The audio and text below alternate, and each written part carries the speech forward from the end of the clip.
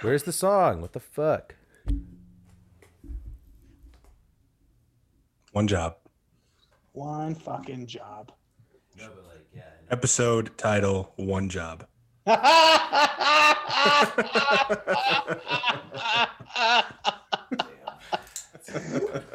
It's bad because it's great.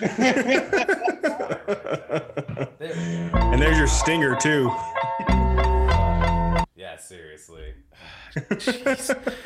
You guys are getting too good at this. The station with the best music. Best music. I love the music. Best music.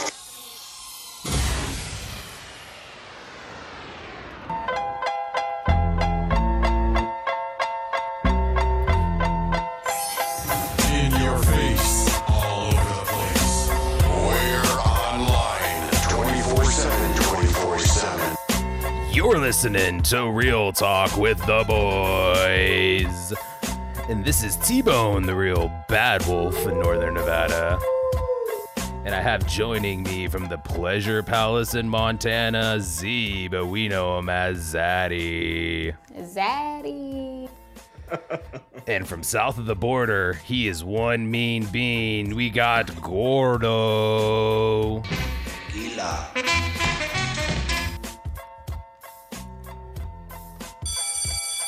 Class is in session. Open your books to page 66. We've got Professor K. And for the next hour, we want to make you laugh, learn something new, and say, what if? Now you're live with Real Talk with the Boys. Offkate, you didn't bounce your head one time to that classic, iconic, historic hip-hop beat by Dre. For Not once. shame. You looked confused more than anything. For shame. As an academic, he was trying to retain his. Are you trying to count the notes? Is that a 4x4 count? You know, I'm gonna ask, what is the reason behind the bobbing of the head? Like, I know that is like historically what people have done, types of music. But why do we do it? I would put it as a metaphor as when you're reading a good scientific hypothesis, and you're really into that hypothesis, and you start just tapping that pencil like, God, this is a good hypothesis. When I hear a good beat like the iconic Dre, my pencil is my head, and it is bopping. So, James, you know, as the inquisitive professor that you are, I've went to the book of knowledge of the internet, and I found the true answer as to why people nod their head when they're listening to music. It's because they like it. They like it. Okay. There's a lot of scientific meaning behind that. There's, yeah. Well, it's, you know, it's showing agreement is the idea. So when you're bobbing your head, you listen to music, it's showing that you like it. Okay, we've been friends a lot of years, and I probably could not name 5 artists that you listen to. I don't think I've ever heard you listen to music except for Snoop Dogg. Okay, who are your top 5 artists? Yeah, and I've asked you this question for years, and you only say Snoop Dogg. I mean, I think I definitely struggle with that. I think when it comes to styles of music, I really enjoy instrumentals, so that's why like, movie soundtracks are really great. But there's like such a wide variety of those. Like Hans Zimmer is one of the huge ones that's going on right now. John Williams. Like just the epicness of some of these scores. I think I really enjoy those. But when it comes to like traditional mainstream artists, you know, it's something that I could bob my head to. I think those are the good ones. So, you know, when you see me bobbing my head, obviously those are the ones that I really like. So just keep that in mind. And now you know why you're bobbing your head. Anyways, we wanted to play Still Dre instrumental. Dr. Dre had the brain aneurysm earlier this month. Sounds like he's still in ICU for monitoring. Best wishes to Dr. Dre. Love and light. How we doing, boys? Just so our listeners, they can't see us in the studio here, but Zaddy put up his cup in commemoration to Dre, yeah. Thanks, Zaddy. So I'll let him know. I wanted the listeners to get the Pass the message along. Because don't forget, Zaddy's laying in his chaise lounge, joining us from the Pleasure Palace, all relaxed, ready to get into the real talk. Zaddy is rocking some headphones, no free ads, that Dre may have produced and had a hand in. Oh yeah, One what are love, those baby. headphones? One love. Beats by Dr. Dre. Go Hey, support. no free ads. Hey, if we enjoy it, we'll let them know. That's true. All right. So we're not in a apocalyptic world after the attack on the Capitol. No nuclear weapons were fired. Our boy Donnie is holed up off Twitter. So it seems like the world has gotten a little bit brighter. What's everyone's thoughts? I thought you didn't have a segment, Zaddy, and you just dropped that nuclear bomb on us. You asked me how I was doing. So- I wanted to let you know I was doing great. So at the Real Talk podcast, we will admit when we are wrong and maybe misread a situation. We'll admit it. I will go back to the tape and I'll say, hey, I thought January 6th was going to go down a different way. I just want to say that for our listeners who were like, man, I totally agree with what T-Bone's saying. We need a restore of our democracy, as the Democrats would say, a true constitutional whatever. Not a crisis, because it would have been more of it'd been more of like trying these crazy things built into the Constitution that we never use, just because it's like a constitutional Hail Mary, I guess is what you could call it. But yeah, which is 100% legal that other vice presidents have done in the past, just to make sure that's clear. And when you say past, when was that? It was John Adams and Thomas Jefferson, if you guys know them. Pretty influential characters. I've heard of his relative, Sam Adams. He's got like a beer company. Love his beer. Yes, his beer is amazing. What were their houses called back then? What Plantations. Oh, yeah, that's right. It was so recent. I was like, I'm pretty sure it's still the Senate and the House of Congress, but okay, or House of Representatives, but whatever. Sorry, James, go ahead. Or I was just saying, like those are such recent events, like John Adams. I mean, these are times when we had smallpox and typhoid fever as like epidemics in the U.S. So it's pretty much just kind of around like the corner. COVID, or is COVID not real? You Sorry, tell us. I just grabbed a third rail. I know. T-Bone, you tell us. What do you think? No, I want to stick on this topic. I'm sorry. I just Thank you. I got a little too excited. Good work. Yeah, I had coffee this morning. No free ads. Have you guys checked out Black Rifle Coffee? Really good. I'm gonna send you all a bag. It is so good. Looking forward to it. You guys don't have you guys still make coffee like with coffee grains, right? We don't have K cups everywhere. Trying to Well, I have save a the world reusable one cup of K-cup. coffee at a time. All right. I'm gonna send you guys all bags of Black Rifle. No free ads. So good. Oh. But we do accept free coffee grounds. Yep. Yep. No free ads. Do accept free things. Yes. We have a P.O. box if you want to mail it to us. P.O. Box 9682, Reno, Nevada 89507. Please be appropriate. Yeah. Or you could send Or Zaddy don't. nudes. Zaddy likes nudes. Yeah. And I meant noodles. I don't know what you guys are thinking. Okay, so anyways, DC. Dude, Big pay fan. Big. getting into that or what's up? Is that your topic, T-Bone? Well, I mean, just going off the, I think we should kind of hit the hot topics of the day. I mean, it is Sure. a few weeks a little after the fact, and we're looking like we're just going full-blown steam ahead into building back better with our president-elect, Mr. Biden, and our world leader elites around the world just wanting to do the great reset, build back better, and I just, COVID's going to be a thing of the past, and we're just all of a sudden going to be as if like nothing ever happened in the last 4 years. Whenever you say DC, I always have this small hope or like a brief glimpse of like, I think you're talking about DC and Marvel. But then as you talk more, I realize that's not the case. I'm sorry, I know I'm such a tease, James. We will get into DC eventually because they're coming out with some cool stuff eventually. Yes, they are. That is Justice true. League, that Green Lantern.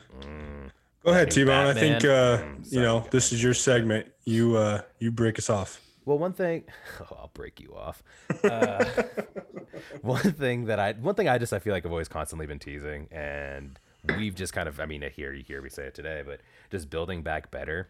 And this whole thing, I just want to play a super cut because I've said it before in past episodes, but I just want to play this super cut of our leaders, Canada's, I believe the European Union and just all over the world just saying building back better. And I just, again, I'm not crazy, but it just seems to be this slogan all of a sudden is everywhere. And again, if that's what our new elite overlords want, and we get four sets of priorities can guide the response to build back. Excuse me.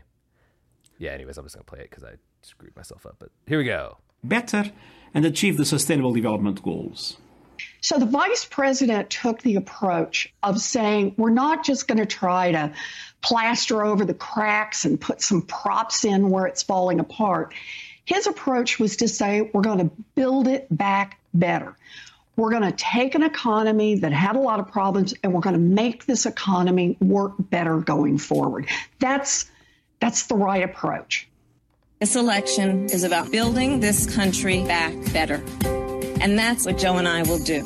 So Africa can build back better, greener, more integrated, and resilient. Rekindle the Canadian economy by building back better. We need to seize this moment to be creative about how we reposition the national economy. Resilience is so critical, and I think takes on even broader meaning when you have a pandemic. But this moment also gives us a much greater chance to be radical and to do things differently, to build back better and to build back bolder. And so we will be doubling down on our strategy. We will double down on leveling up. But this election is not just about him. It's about us. It's about you. It's about what we'll do. Over the last 2 weeks, I've shared my agenda better, because we can't just build back to the way things were before. We have to do it better.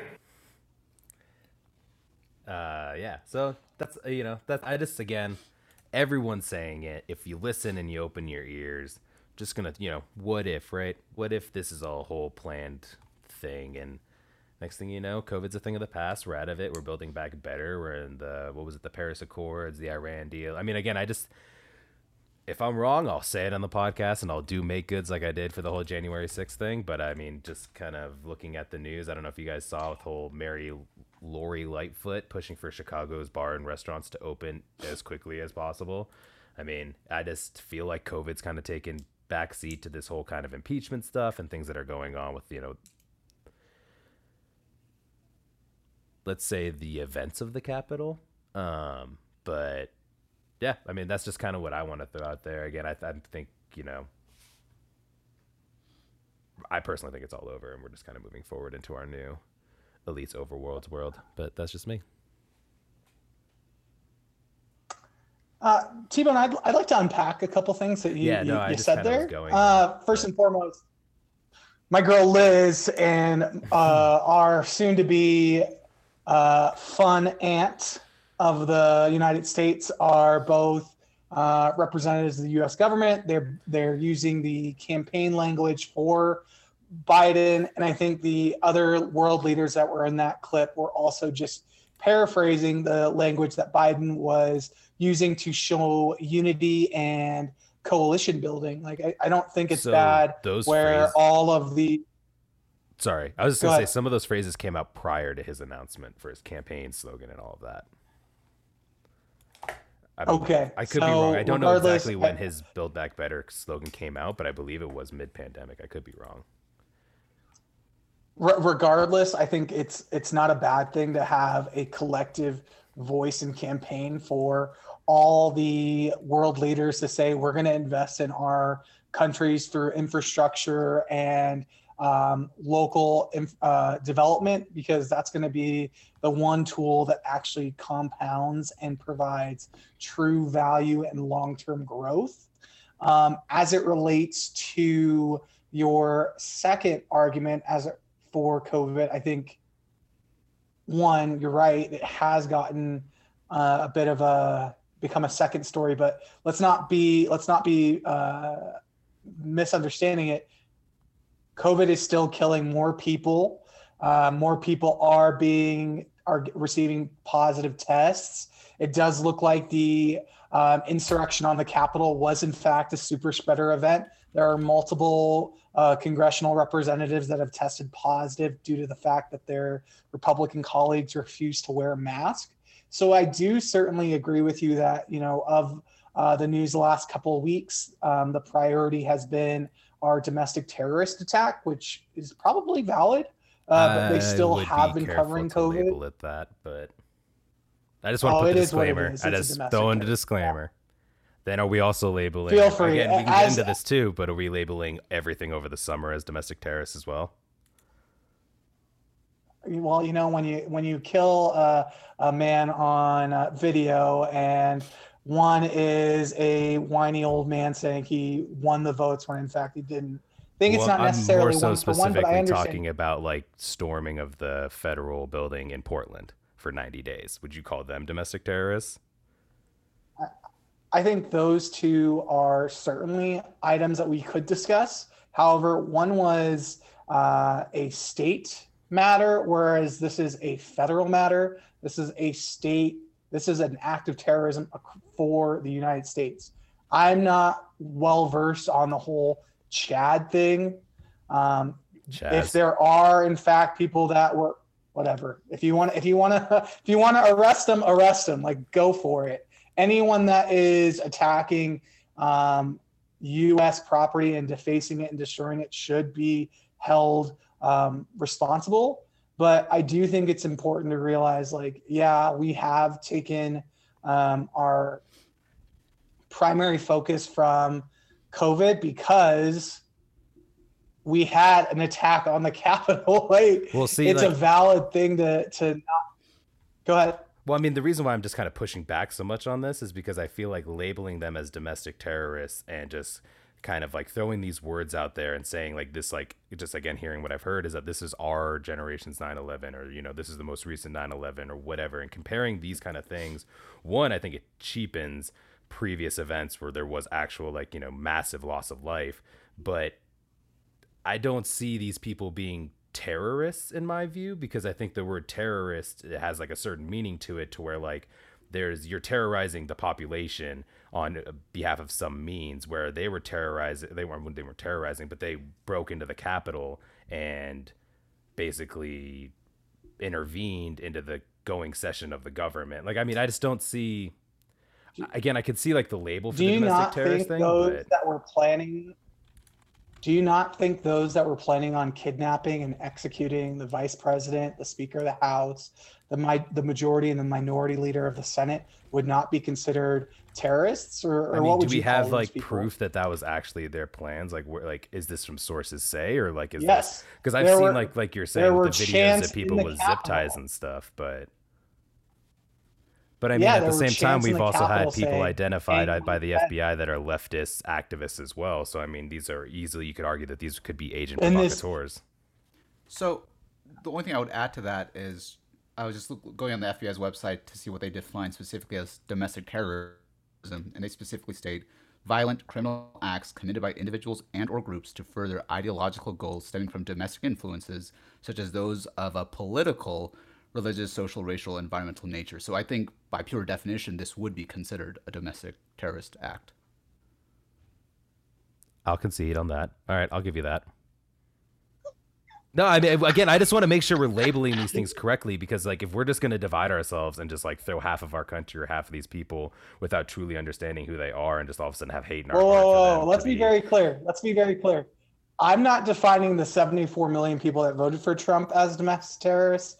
I'm defining those that stormed the Capitol, that bashed in the windows, that destroyed and defaced property, and that were attempting to kidnap and execute elected officials as domestic terrorists. Not all people that were at that protest were domestic terrorists. I'm just saying those that had inappropriate plots and plans that continue to unfold are in fact domestic terrorists.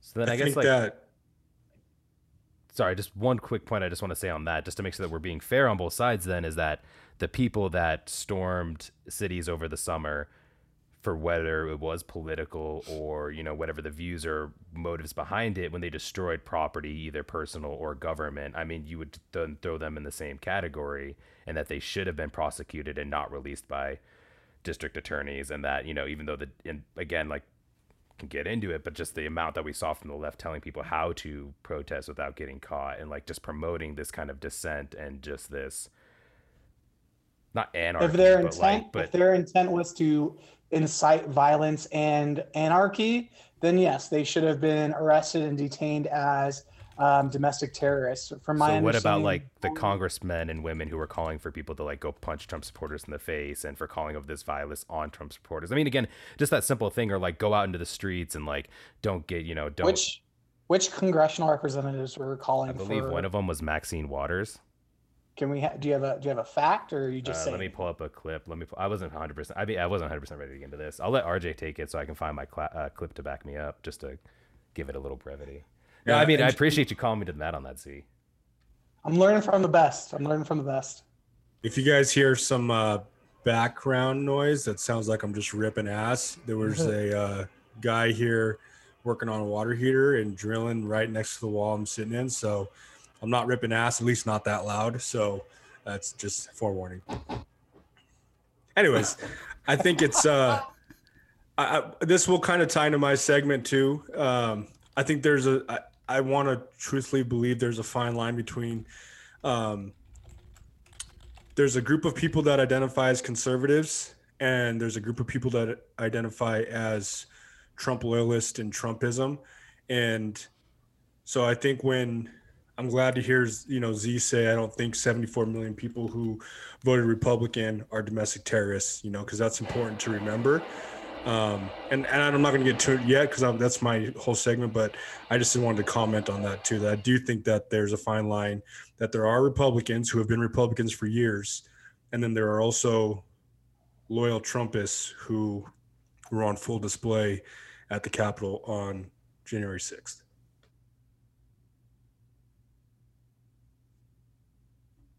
And that clip was Maxine Waters, where she was telling supporters to go find, I can't remember the full context, but it was Maxine Waters. She was at some rally.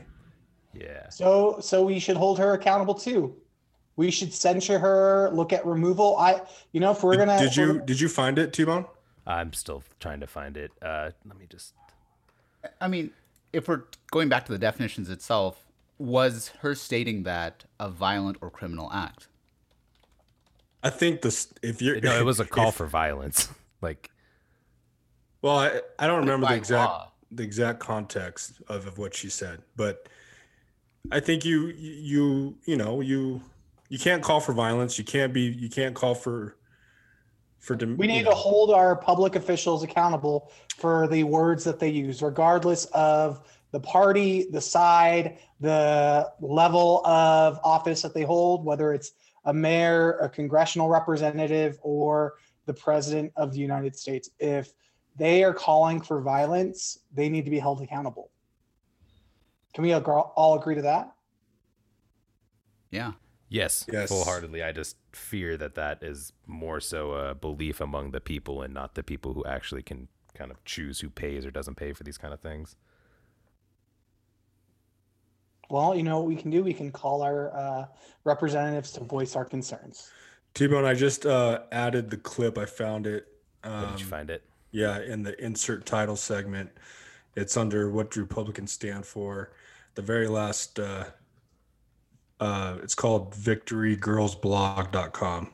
Okay, cool. Because I was about to maybe play it from my phone, and that would have been like the worst audio. So we don't want that for our listeners. We go above and beyond here. Where'd you throw it? The very bottom of my show notes. Before movie segment. Yeah, I got it.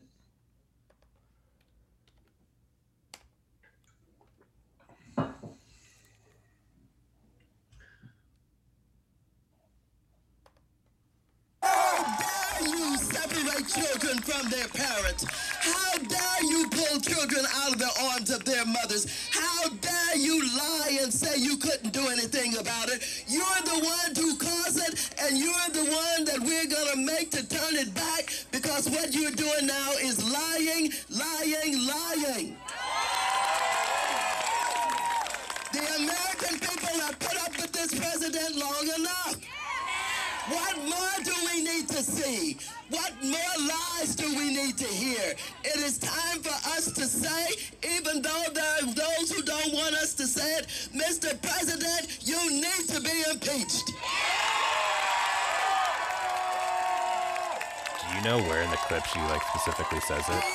one more that is needed to be impeached. But putting this on top of all that he has done, his alignment with Russia and Putin, his love of the dictators of the world, how he has not said one word. Do we know where that specific part is? I also want to say that the Russian collusion was shown to be false, but do we have that part? I'm looking It for is it true. right now. There's a congressional report on it. Yeah, there's a Senate report that agrees with it. They said that there was, in fact, Russian collusion. Not, in fact, directly associated with the president, but there was, in fact, Russian collusion. Oh, yeah, that they paid Facebook like a couple $100,000 to do a bunch of fake Hillary stories and like totally got everyone to believe that Bill had this like, maybe he does actually have a kid. I don't know. I mean, you know, all those like where the fake news thing originated. Yeah, I agree with that. But I mean, the whole like him colluding with Putin and like the whole thing that initiated the Mueller investigation. I mean, I think all of that has been proven and vetted out through Congress that it was fake. No. Yeah. That was that. Did you not watch that video? What was that? What was the movie? There's like 15 minutes left you had to watch. Oh, no, I didn't watch propaganda. So it's like at the 5-minute mark, T-Bone. I think it's Plot Against the President or something. Yeah. But like, yeah, that whole movie was about the fraud and that they. Oh my. Okay, it's okay. It's okay. Woosah. Hey, Woosah. T-Bone, this is a safe space.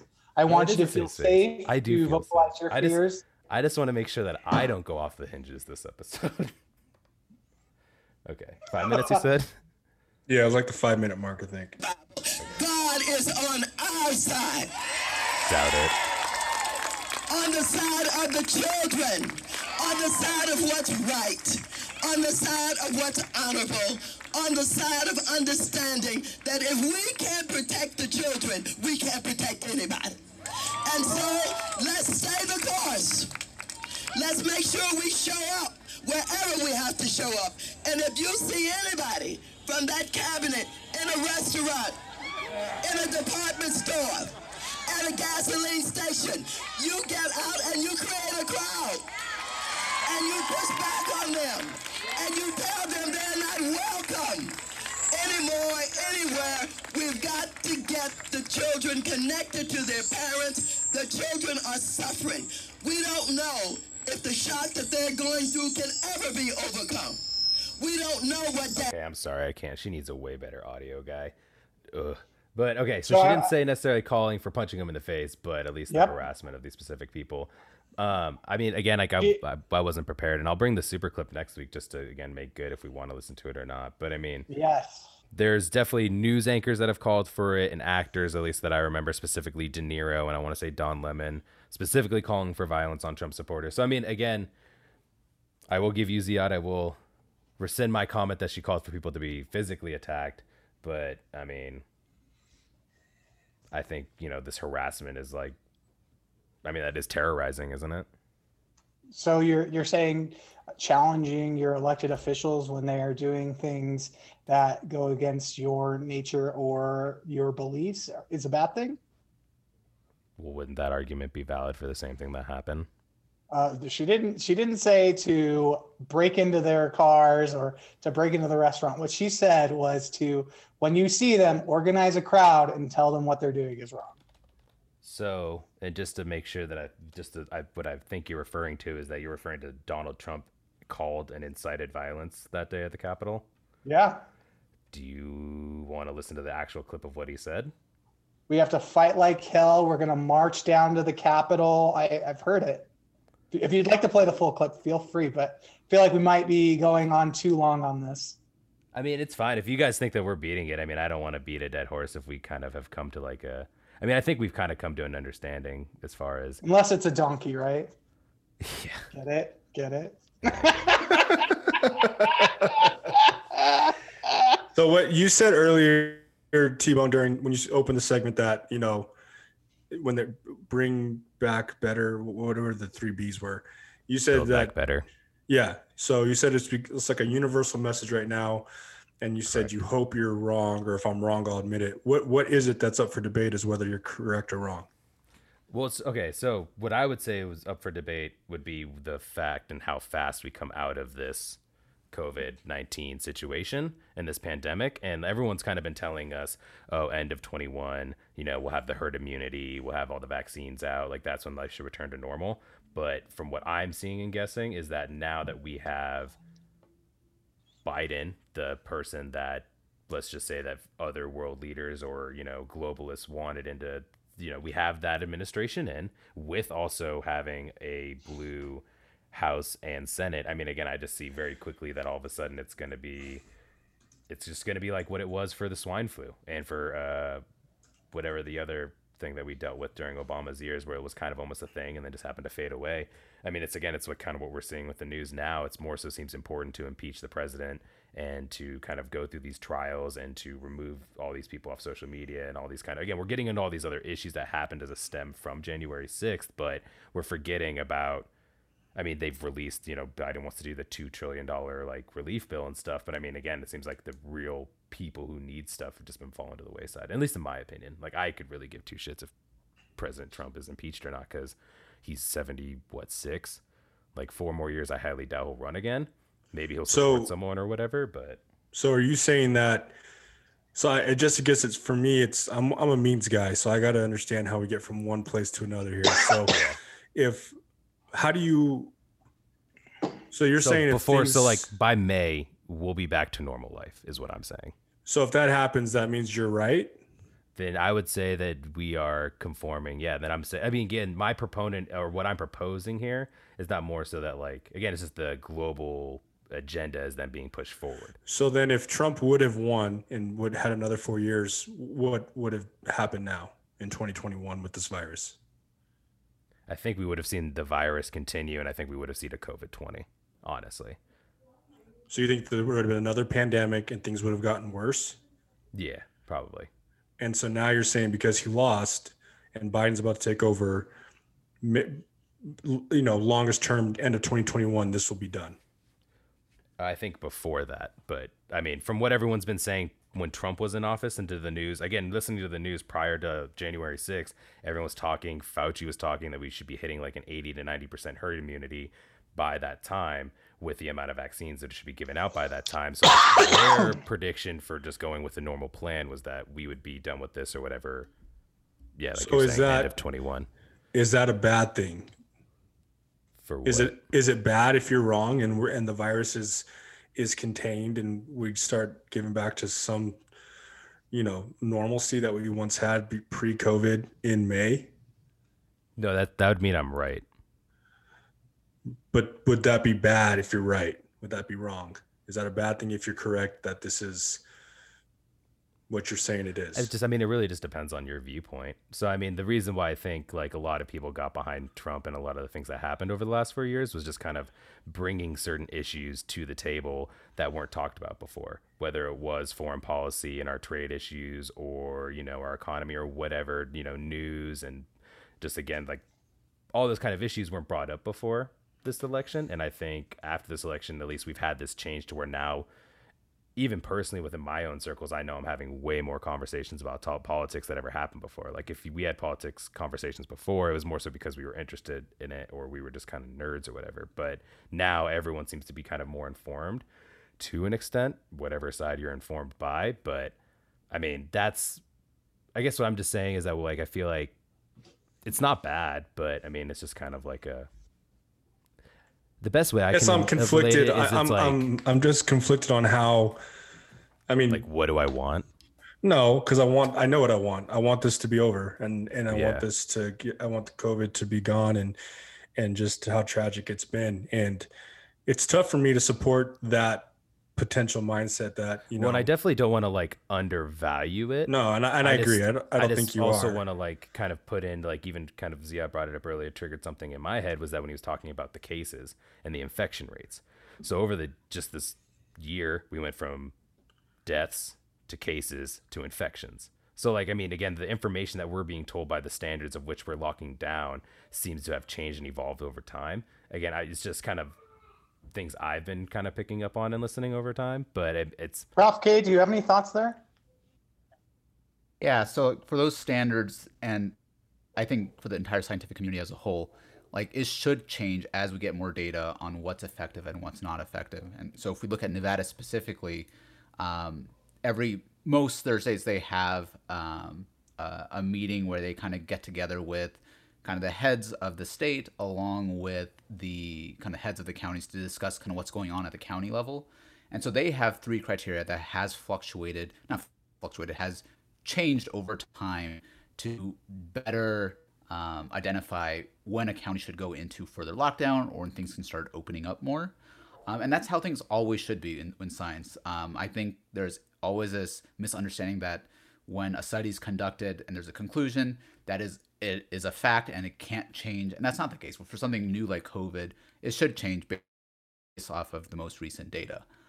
With that being said, I think what we're seeing as a whole is like the overall trends are response to kind of how the general population kind of interacted and either listened or did not listen to kind of the directives that was pushed down from the president, the governors, and like city officials. So I'm not sure if that answered the question or not, if I just went on a tangent. I mean, like, I think this is going to take us into a whole different tangent on COVID. And again, I want to make it clear that I'm not trying to undersell the value or the threat level or the importance of this thing, but just comparing states again. And I know it's also kind of, a tit for tat type thing to do, but it's just,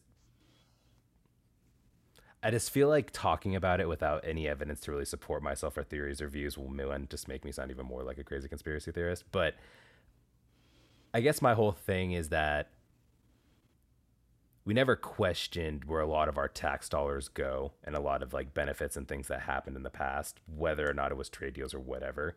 And I fear, and again, what real difference does it make in the grand scheme of things? Who really knows? But that will go back to being that ignorant kind of, oh, we got our normal lives back, so whatever. And then we're going back into kind of, trade deals. I get like, I don't know if it's good or bad. I mean, that's just kind of the thing that we maybe should debate for another time or a different day, because I think we can just kind of keep going down this rabbit hole. But I mean, the whole, like some of the proposed ideas with this whole great reset that they're trying to do globally is to get rid of cash and go to like a cashless society. Is that good or bad? I don't know. There's certain things we can debate on that, but it's just there's these certain policies and things that I think are going to be coming in and happening that are going to be a global trend, whether or not that's good or bad. I mean, this is kind of more of your personal opinion, but I guess my fear is more so the sovereignty of the U.S. But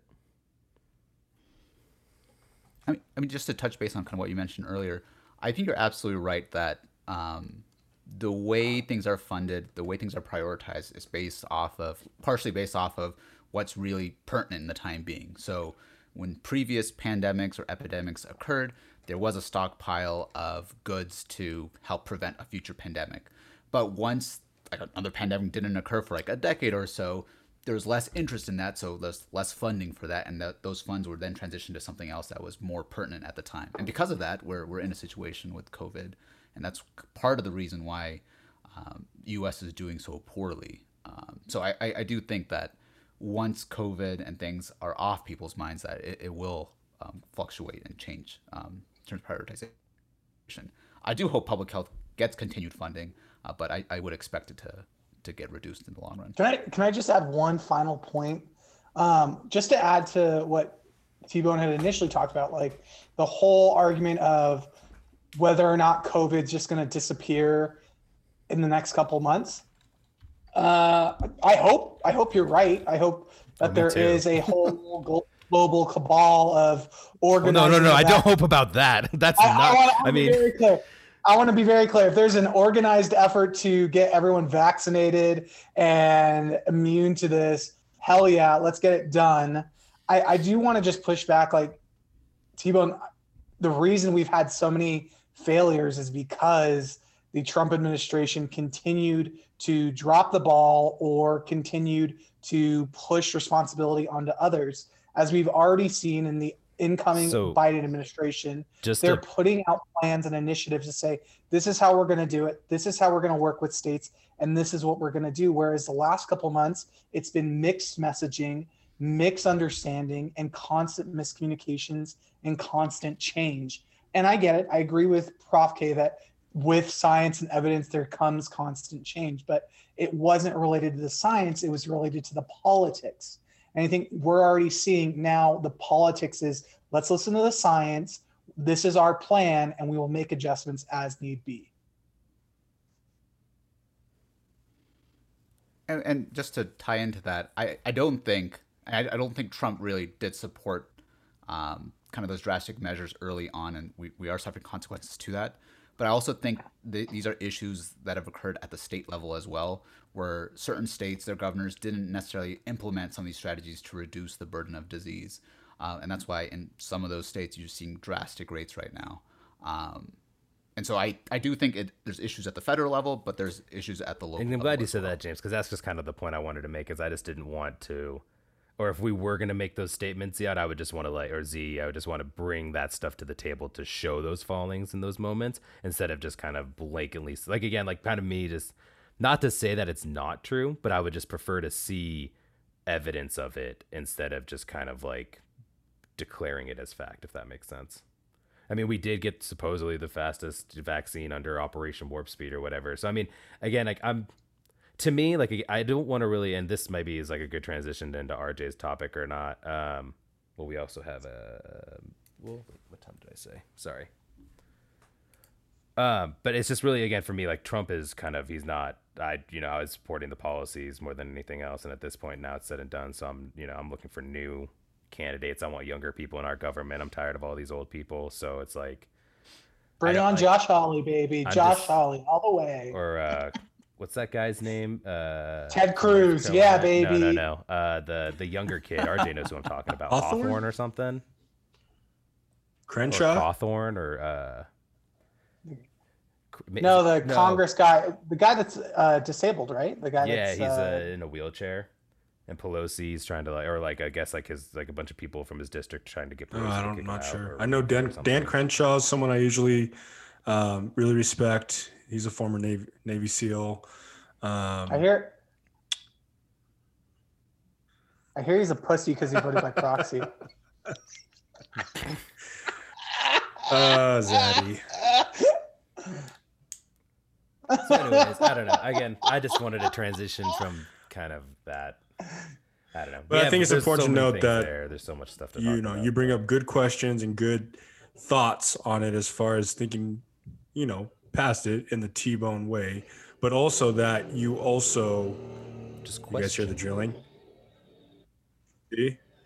Oh, that's definitely your ass. I'm not even going to mute it anymore. It's getting wet. I was just going to say, it's as much as T-Bone thinks about and proposes this, I don't think any of us at Real Boys would be disappointed to have the coronavirus behind us by May of 2021. No, I love living in my house by myself and not seeing people. Again, I said, it's not anything that I'm saying, oh yeah, no, I want to be locked down for another year. I'm get it. It's just more so, I guess, kind of opening your eyes to the fact that it's a fucking game. The game is rigged. Can't play that. Yeah, who's that comedian? George Carlin. I'm talking about. George Carlin. I think this is it. Ooh, that one sounded sexy, Zaddy. What are you talking about? That was coming from you. I thought that was Professor K. A lot of ass ripping over here. Can we just say ripping ass? Yeah. What does that phrase mean? Is someone's? I mean, I get what it means. Let's look it up. Let's look it up. Prof K, what does it mean? What does Google say? Make sure you type in play this clip clean version. You and I are not in the big club. And by the way, it's the same big club they used to beat you over the head with all day long when they tell you what to believe. All day long, beating you over the head in their media, telling you what to believe, what to think, and what to buy. The table is tilted, folks. The game is rigged. And nobody seems to notice. Nobody seems to care. Good, honest, hardworking people. White collar, blue collar, doesn't matter what color shirt you have on. Good, honest, hardworking people continue. These are people of modest means. Continue to elect these rich cocksuckers who don't give a fuck about them. They don't give a fuck about you. They don't give a fuck about you. They don't care about you at all. At all. At all. Yeah. And nobody seems to notice. Nobody seems to care. That's what the owners count on. The fact that Americans will probably remain willfully ignorant of the big red, white, and blue dick that's being jammed up their assholes every day. Because the owners of this country know the truth.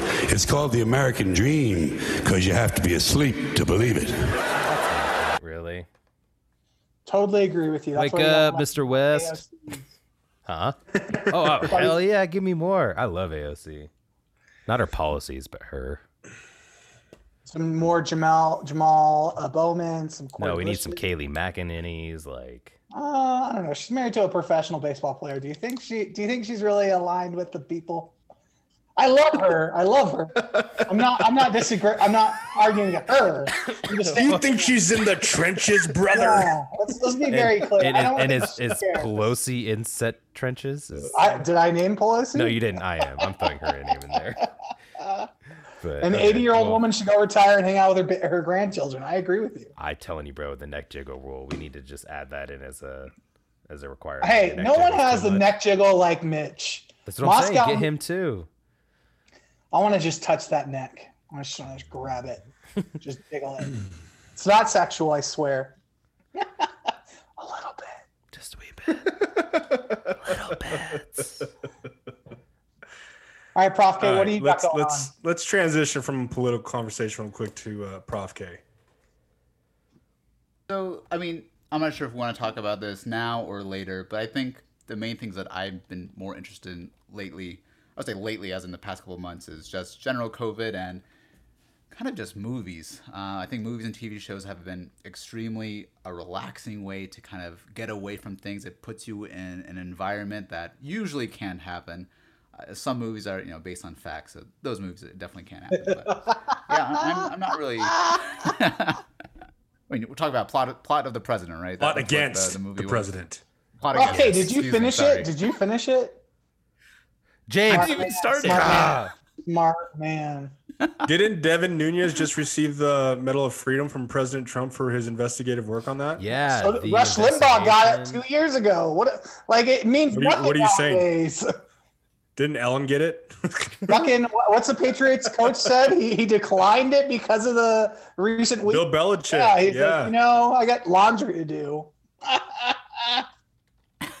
He was concerned for his safety, Zaddy. Exactly. As an old white man, he's terrified. Yeah, the pandemic knows no color.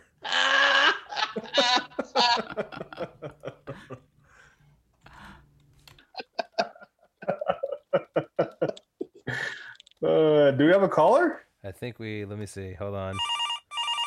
Do we have someone on the line? I think we have someone. Hello? Oh, there we go. Yep. Hello. Caller number 4. You're live with Real Talk with the Boys. Woo! Yeah, that's the kind of excitement we love to hear. Have you been listening? Are you ready to play our mystery sound game? I'm ready. All right. Do you know the rules? Do we need to explain the rules? You get 3 guesses. We'll play the sound for you 3 times, and you can get 1 hint from either Gordo or T-Bone, okay? All right, sounds good. Let me hear it.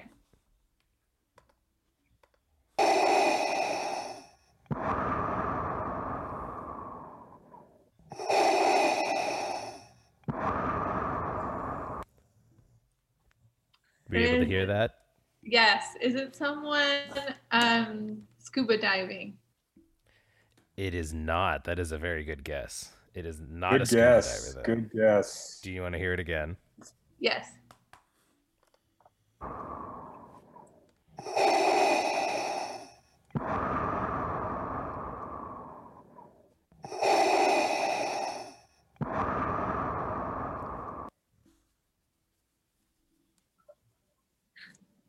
Someone breathing.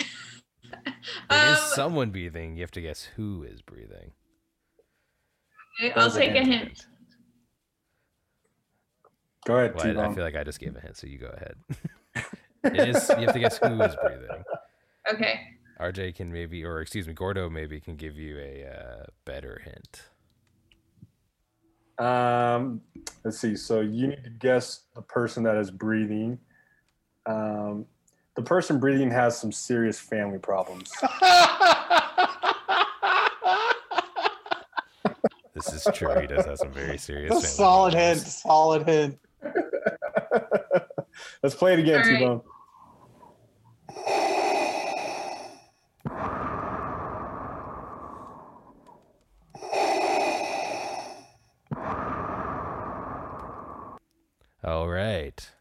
Is it Darth Vader? It is Darth Ding, ding, ding, ding. Yeah, caller number 4. Way to go. What did I get? Do I win anything? The money will be donated to a fund on your behalf. Oh, that's exciting. Which fund? The Barstool Relief Fund. We're going to be donating the money to help local businesses that were approved by that fund. Oh, cool. That's exciting. Well, thanks for accepting my call. No problem. Thank you for playing. Thanks for calling in, caller. Thanks for subscribing, and we would appreciate a review. Subscribe, like, and leave a review. Smash that subscribe button.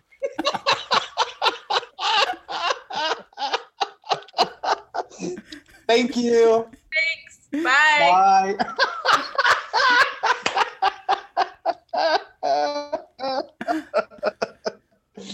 Daddy, don't be so aggressive to the callers. Just smash that button. I'm just enthusiastic. That is true. You know, I have been curious more about. We have been really watching movies in the cinema later, or more recently, we've been watching movies more so at home just because theaters haven't been open. And I did want to get everyone's take on if that's something that you guys prefer, if that's what you see the transition from like the movie industry going to more of a streaming service, and how that would then impact the quality of the films that we see. Just because funding is drastically decreasing for some of these films, but other ones like Murder Mystery and some other big movies on like Netflix and things, they do get pretty well funded to actually create them.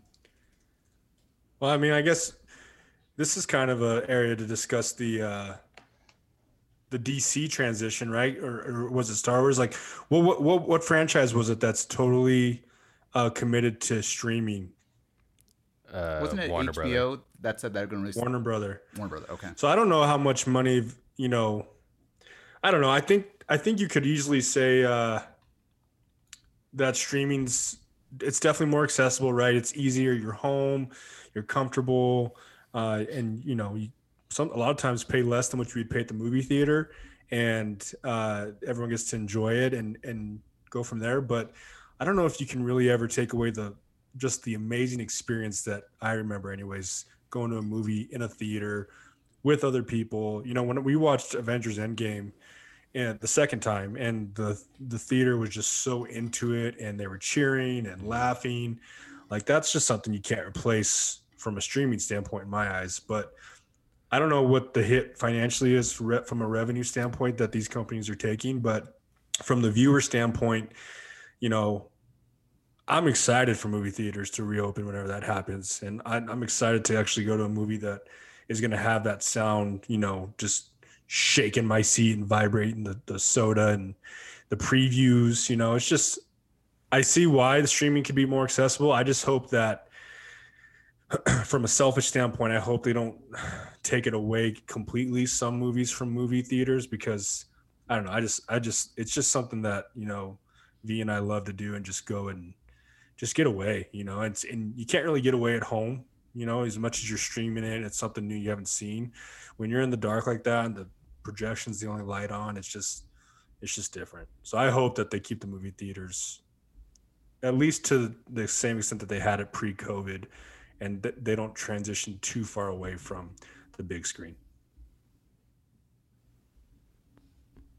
I would agree with that. I think it's definitely an experience, but I do think that home theater, like the cost, like the barrier to get into home theaters has drastically changed over the past 30 years. Like 30 years ago, to create a good home theater, you had to spend tens of thousands of dollars. Now we're getting to the point where, Bluetooth speakers, although they're not quite as good as like passive wired speakers to an AV system, like you can get a decent system together for like less than like $5,000 now. You can get a basic one going for a couple of $100s even. So I do wonder if that will change. Like I think I agree where that the atmosphere, the audience that's there definitely helps improve the quality. But I also do think there's a big possibility that it can detract away from it as well. Like there's been, I don't know why, but so many times we've gone to the theaters, there's always been a baby next to me, always me, Not V, just me. I don't know why. And I have nothing against that. So I feel like it's coming off as someone who hates children. I don't. I think children are great. Yada yada yada. He has to say it. We all know what he means. What's the last movie you guys saw before COVID hit in theaters? Birds of Prey. Harley Quinn. Ooh. Yeah. Solid movie. I think it was T-Bone? Sonic the Hedgehog. Oh, Which is a great movie. I didn't even see that yet. Highly recommended. Jim Carrey kills it. I don't know. Kuzi or Prof K, do you remember? I don't know. I'm looking up like the movies that were released in theaters over the past couple of months to see what it was, but I don't remember. It was so long ago now. One thing I will say, RJ, just to kind of give you some light at the end of that tunnel, the Wonder Woman director said if she's doing a third one that she wants it to be released in theaters. Oh, good. So like Well, Patty, I want to see her. I want to see the script before she puts it out in theaters. Like, yeah. We're not going Wonder Woman 84 again. Yeah. No. Again, I think they so screwed up with their multiple villain thing there, but yeah. I mean, I'm still going to defend it to a certain degree. I don't think it was like, as good as the first one, definitely not. But I think the director's style is more of like an uplifting film, not for realism. And I think in that regard, like if we were to dissect it to like a very minute level, if you were to get rid of everyone's wishes, I'm sure there's some people who are like, I wish for world peace and I wish everyone, like no one was hungry. And then they're like, you have to denounce your wish. And they're like, no, my wish was a good wish. So I think the realistic aspect isn't there, but I think the uplifting part, I think it is there. And that was like the same thing with the first one. The director had like a huge conflict with the studio, with Ares being like the final villain. The director did not want that, but the studio really wanted to emphasize that just because they wanted a traditional movie. And I think if he wasn't there and it was the humans that were like causing evil, that would have better pushed her agenda, which I'm not opposed to. So I think it's like different people, I forget the phrase, like different people, different strokes or something like that. Different strokes for different people. Yeah. Different strokes for different Thank folks. You. What does that even mean? What does that even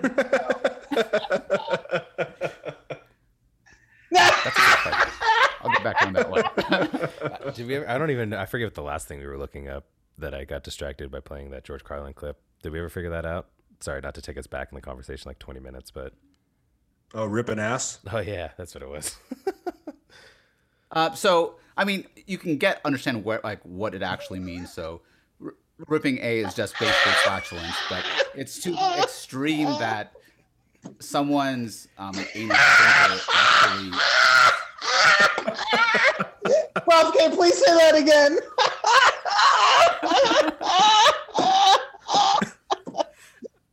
But, I mean, that is. Which part of the body rips? The anal sphincter. I think that might be the new pod title. What's the time? Finger.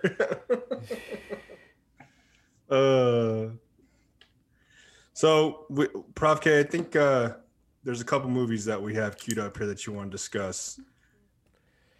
I think that's a fantastic idea. I think we have a few clips to potentially transition us over. You want Tenet first? Yes, please. Spoilers. All I have for you, word. Tenet. It'll open the right doors, some of the wrong ones too. Can't leave anything to chance. But can we change things if we do it different? What's happened's happened. Just an expression of faith in the mechanics of the world. Not an excuse to do nothing. Hey, you never did tell me who recruited you, Neil. Haven't you guessed by now? You did. You have a future in the past. Years ago for me, years from now for you. I think this is the end of a beautiful friendship. But for me, it's just the beginning. Welcome to the afterlife. So obviously Tenet has been like the big blockbuster film that a lot of people have been waiting for, especially since it's been delayed like all the other movies over the past couple of months. And especially it being a Nolan movie, it's been even more highly anticipated. and I know we've all had a chance to watch it at least once, a few of us more than once, but I did really want to get everyone's take on it. I feel like we have a diverse group of people here who have different interests in films. Some of us are like Nolan fanboys. I don't know. I might be one of them. Definitely one of them. I may or may not have seen all his films. I mean, obviously, we can all agree that he can do no wrong. With that being said, it's some bold statements, my friend.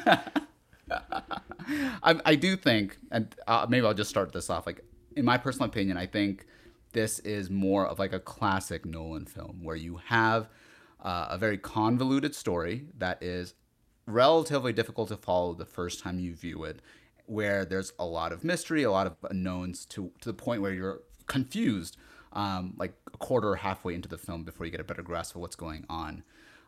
But then there's all these grand spectacles. You know, Nolan is really well known for using realistic props versus kind of CGI. So like the plane scene, that was a real plane, that was a real building. And when they did calculate the cost, that was actually cheaper than doing the CGI method. So I really enjoyed it. There's a lot of controversy over the story, about the purpose, and if it was well over the top. And yeah, you know, some parts, sure. But I think that puzzle aspect where you had to piece things together, you had to rewatch it 2 or 3 or more, maybe more times, and you pick up more things each time. I think that was great. There's definitely a lot of questions about if there was an alternate agenda, climate change, and all that. And I think we're going to get into that in a little bit. But yeah, I just really want to get everyone's thoughts on here, what you thought of the movie as a whole. T-Bone? I mean, for me, I loved it. As just kind of a super sci-fi nerd anyways, I mean, just I had kind of had suspicions in the beginning. So spoilers, I mean, we kind of didn't ruin it, but we definitely had some spoilers there with with that clip. But I had thought it was Robert Pattinson's character that was the man in the building, not, I forget the other actor's name, the other main character. So like, yeah, so like that part I had guessed wrong, but I assumed it was one of them in the hallway. But then, so I had kind of like gotten the idea that like the whole thing that like his end is his beginning and vice versa for them too, like makes sense to me because that has been like a story for like time travel shows. So like where, you know, someone meets someone where they die, but for them it was like the end of their life. But like at the reverse, like, you know, they met them first when the person knew everything already about them. Does that make sense? Like time for them traveled in opposite directions. So, right. So like for me, I thought that was all super cool. This is kind of all movies, but I just, you know, there was like one part and the guy was just like trying to like whatever help the future. And he was just like, they want their future back. And because we destroyed the planet, they think that, you know, they can take the future can refix the planet, or whatever their plan was to basically like reverse the time overall, to destroy the past to save the future or whatever. But I was just like, if you can time travel, shouldn't you just be able to fix your climate anyways? So to me, that whole thing, I just felt like it was more so kind of like trying to just, you know, move forward that agenda. But again, I questioned the logic of it because I was just like, again, I don't know if you could time travel. I feel like you could do a lot of other crazy technological stuff. I mean, to that point, I think this kind of goes back to like, so most time travel movies and shows, the basis of those are that there's a singular timeline. So if you go in the past, you fix something, then it fixes the future. Or you can't change the past, that there's a cause and effect, a set path for everything. Then with like the Avengers movie, Avengers Endgame, where they go into multiple timelines.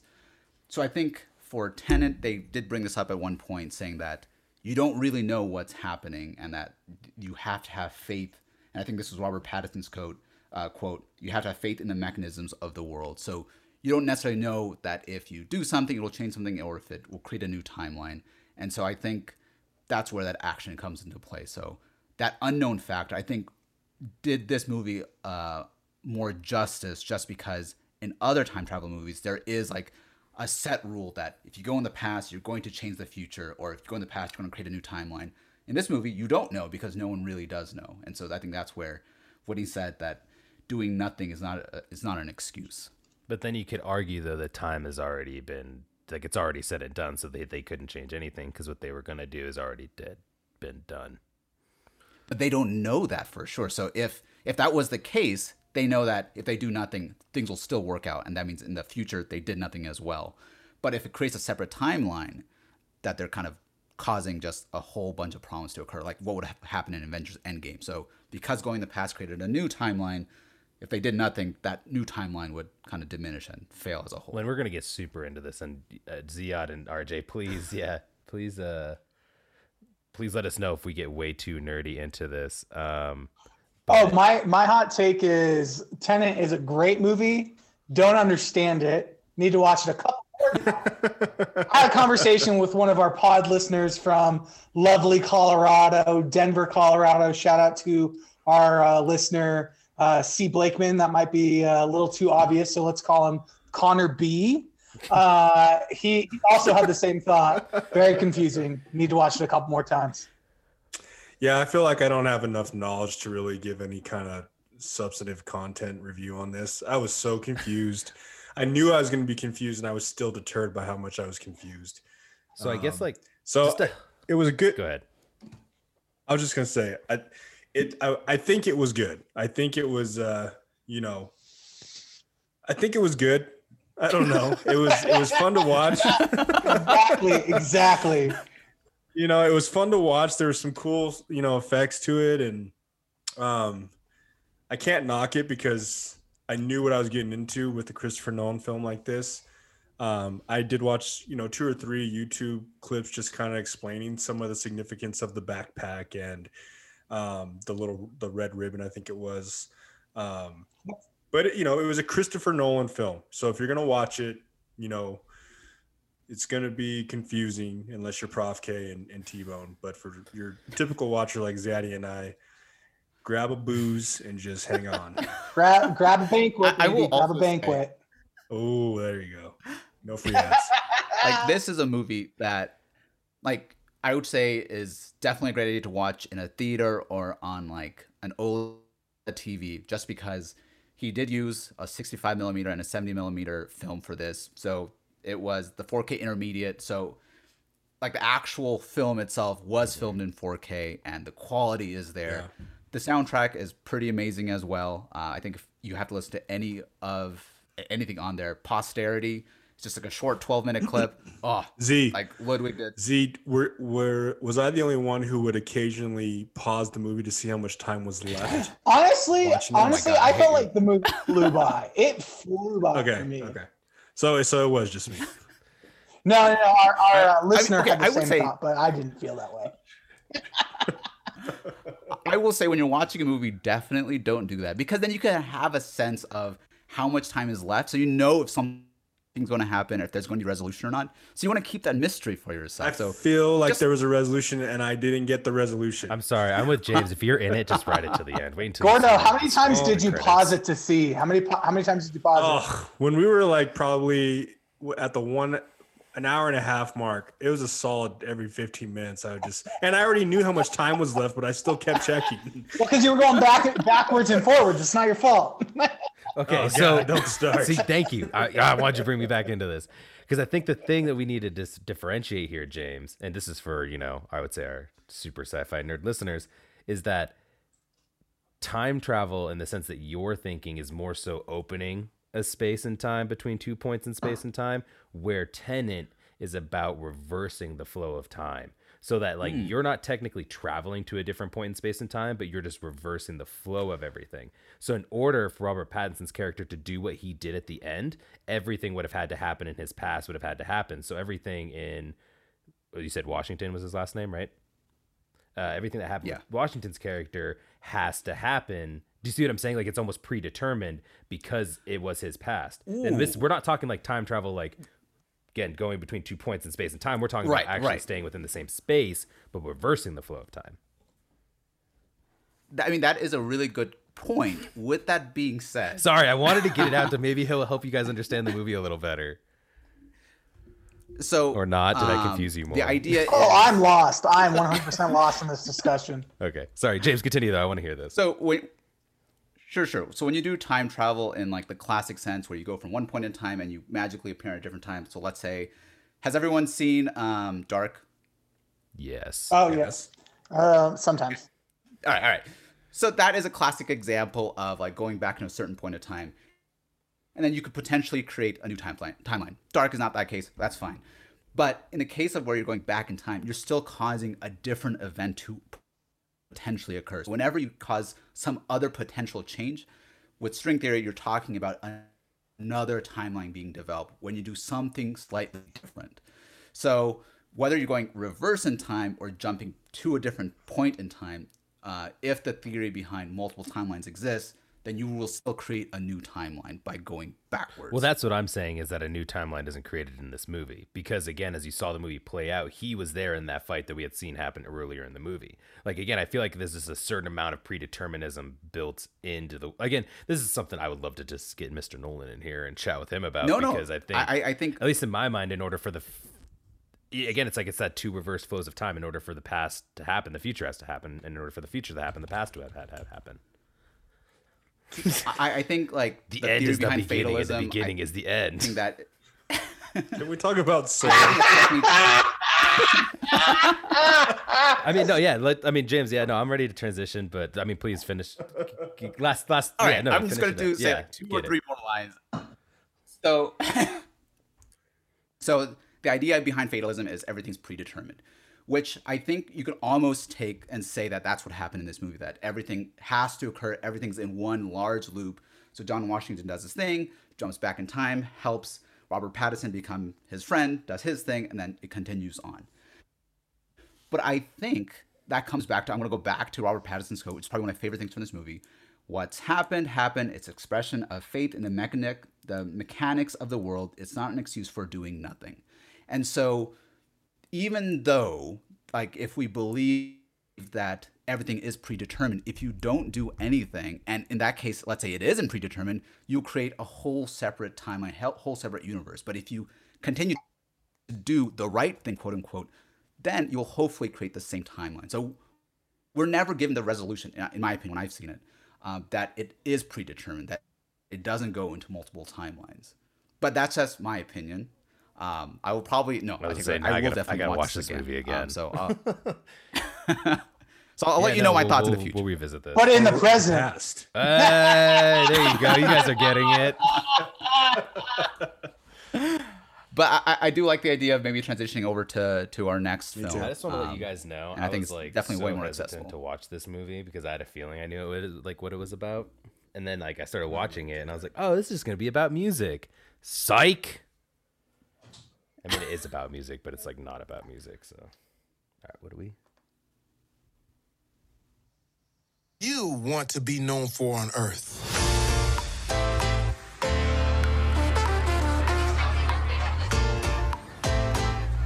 We only have a short time on this planet. You want to become the person that you were born to be? Don't waste your time on all the junk of life. What am I doing? Spend your precious hours doing what will bring out the real you. The brilliant, passionate you that's ready to contribute something meaningful into this world. So, who wants to get started? Gordo, what are your thoughts? I mean, it was a classic Pixar Disney movie to me, I mean, part of enjoying these movies is just enjoying the movie. And not looking for the subliminal messages and the propaganda and how China owns the world. Throw it in your face, man. How, T-Bone? What was the subliminal message in Soul that was so apparent to you that you've now ruined what Sophia views as a great Pixar movie? Oh, no, it was a great Pixar movie, and I think that their representation of us as beings of light is like such a deep level thing. Like, I want to get into that. That's what I wanted to discuss with this. But no, don't you ruin this for me. But, well, no, it's mainly because it's something Yoda said, and there's just like this, whatever. Anyways, when you look at the little Earth thing that they got, the Earth Pass, when you think of a globe, do you see the northern and southern hemispheres of America, the Americas, most of the time? Yeah, yes, right? They're at the bottom and the top. Well, if you look at the globe they had there, smack dab in the middle of it, China. Arguably, And though. where did she fly down onto Earth when she was going off to finally go and become a human? They were heading towards China. But they landed in America. Yeah, I know. So how does that make sense? But did they? We I don't know. That's the thing. Well, actually, we don't know where she That's landed, it. but we know that he went back there. But I mean, for me, yeah. I mean, again, like it wasn't a lot, but I mean, it's just like the Star Trek films. Look at all the Star Trek films. You'll notice all of the ships are named after like Chinese generals and stuff. Like the Samsung ship has shown up here, and you're like, okay. Like I don't know. Again, I'm just throwing it out there. I'm looking at the Earth Pass right now. I don't see China on there. I feel it's centered around Africa and Europe, with the Americas on the left The side. same thing, brother.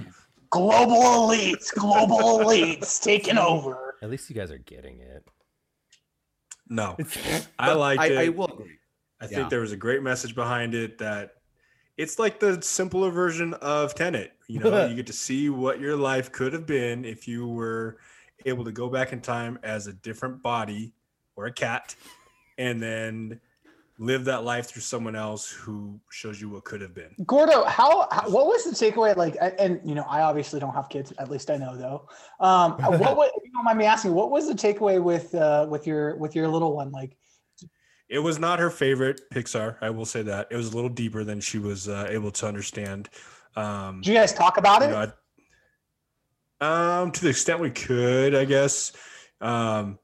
She liked some of she liked, the animations of it. She liked, the laughable parts. She was able to kind of comprehend, but it kind of was a little deeper than most Pixar, movies. Yeah. So, but she enjoyed it. But that brings up, I forgot, you don't like Inside Out, Hate it. We have got to discuss that another time, because I think that is such a good movie. We don't need to talk about childhood depression.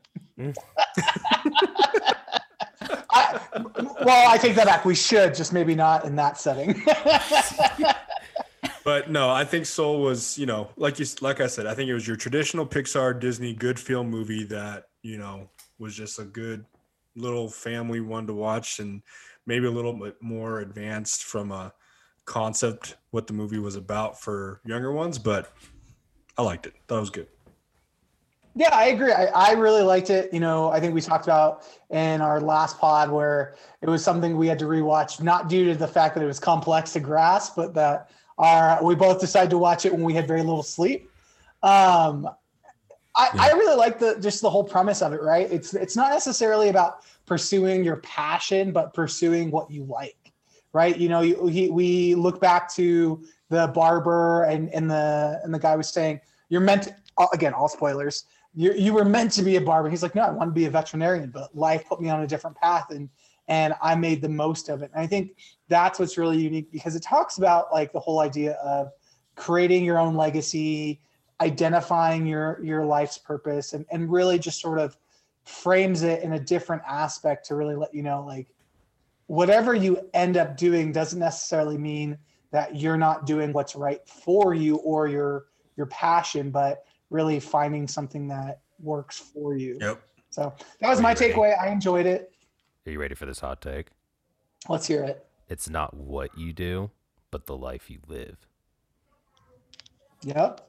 It's not what you do, but when you do. Because what you do is what they. That's what I took from the movie. Is what you do is your spark, but really, actually, it's the will to want to live life. When she saw the people with their family, the tree dropping the seed, just the wind in the air, like she wanted to live, and that's what gave her the spark at the end. Yep. Because that is your spark, right? Life is your spark. Exactly. It's so like it's not that we are meant to be an IT person or a doctor or a professor or in any kind of like specific profession. It's just more so that you need to like just be here.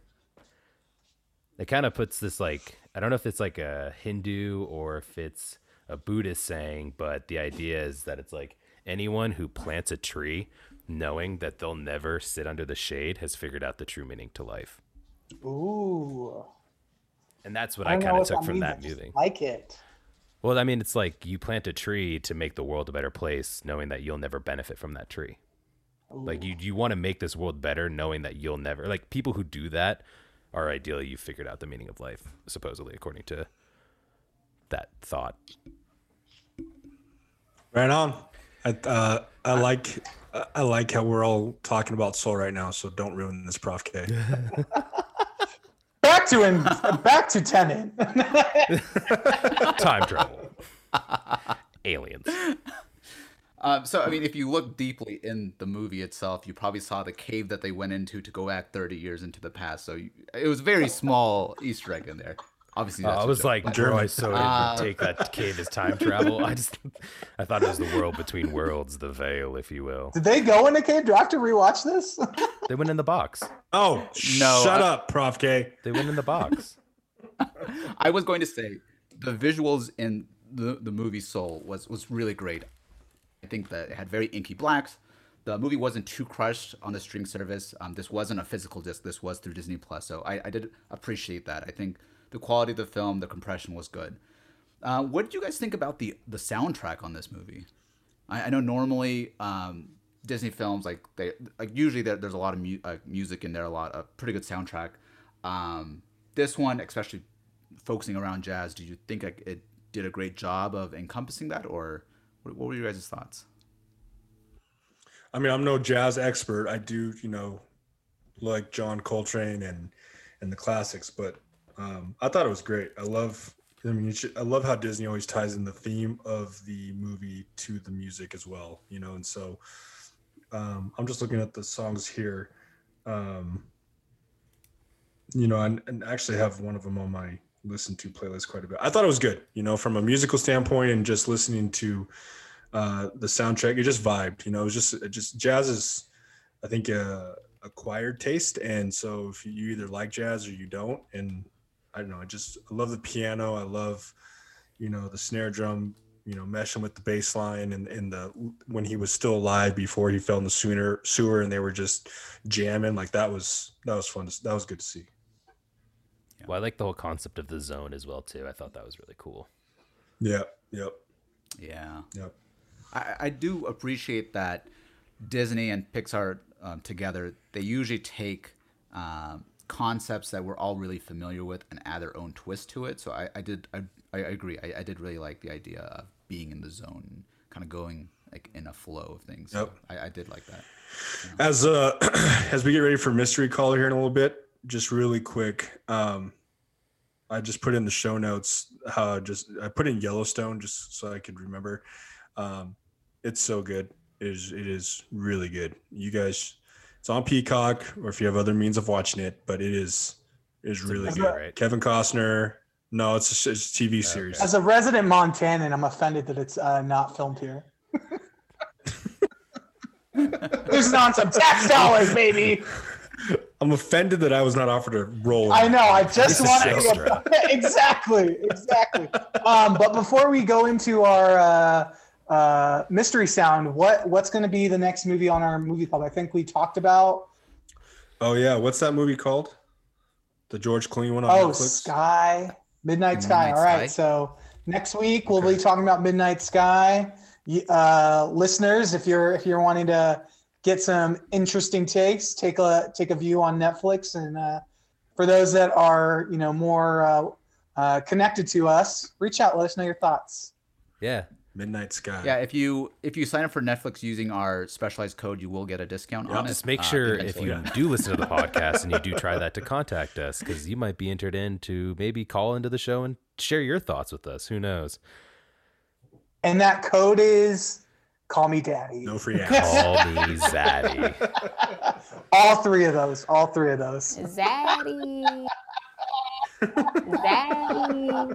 So before we get the mystery caller, can we hear the sound so we know? Oh yeah, my bad. RJ had a really good, Gordo had a really good one.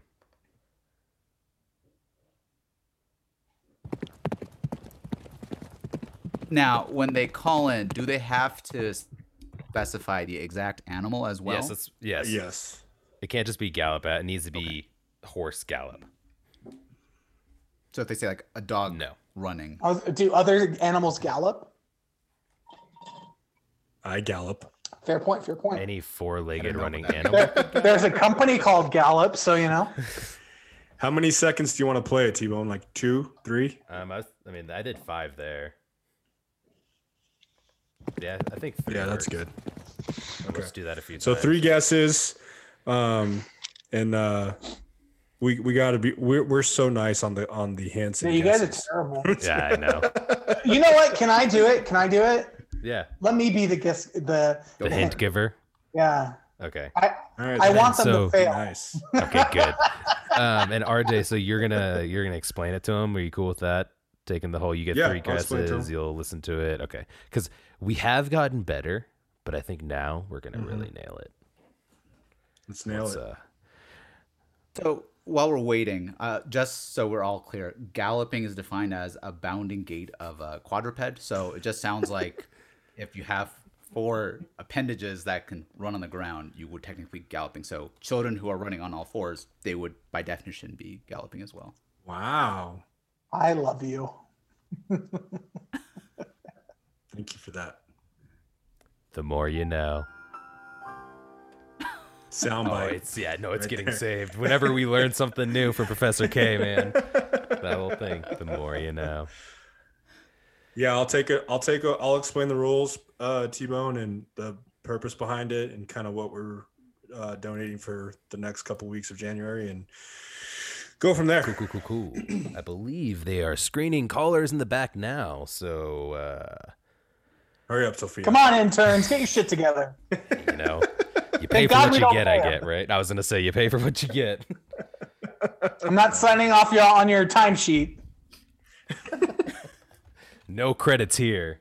Yeah. We're just gonna listen to a little music. If anyone has any news or anything they want to say, I mean, You just have like 80s just bangers on the memory drive there, T-Bone. no ads, no ads, no Hey, ads, no free no ads. ads, No free ads. ads. No Yes, free You I know love what? the My- 80s. 80s are my like hot by take- far one of the greatest musical decades of all time. I think the 80s are coming back. I think I hope I so. think the 80s are going to make a comeback. I think Yes. the mullet is coming back 100%. Mm. You know, I had this theory. This is based off of nothing, just my own opinion about older music and their styles and why we like them so much. I think there is a great filter that occurs where bad old music is kind of filtered away. We don't listen to them anymore. Versus in the present day, you get a mixture of both. So 20 or 30 years down the road, all that bad music that we have now will slowly disappear, and we'll be left with good music. Only Bieber. That's Kids what we- in 20 years So old. what you're saying is that like the bad music of the 80s like kind of fell away and now only the bangers are left? It's a quick Exactly. What's a banger? What's a banger? I'm sorry. I'm an asshole. I'm an asshole. I mean, let's, the more you know. Let me see.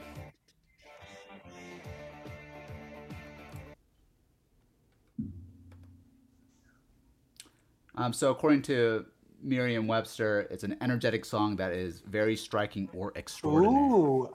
Honestly, Prof K, I learn something new every time you talk. Like, just anytime you talk, I'm like, ooh. Oh. I feel smarter. I smarter. appreciate that. T-Bone, you're doing the Hannibal dance there, buddy. You're listening to Real Talk with the Boys. No sponsors, no free ads. Man, we must have a lot of callers they're filtering. Lots of callers. I mean, there's some kind of verification issue kind of going on. They do not want trolls up in here. We do. We not ask for want birth trolls. certificates. We want to verify that they're in fact people. We do. That's what we're doing. Oh, it seems like okay. I think verification finally got through. The background. Sophia, check seems send to it be our good. way. Send it our way, Sophia. All right, send it, Sophia. Let's see. Waiting for final verification from the back office. I don't want to get anyone too excited here. Sophia runs a tight ship, boys. She's giving us a thumbs up, but she's also saying hold on. So let's wait. Let's wait a minute. She's like, get ready. She's gonna be calling it. A lot of vetting going on.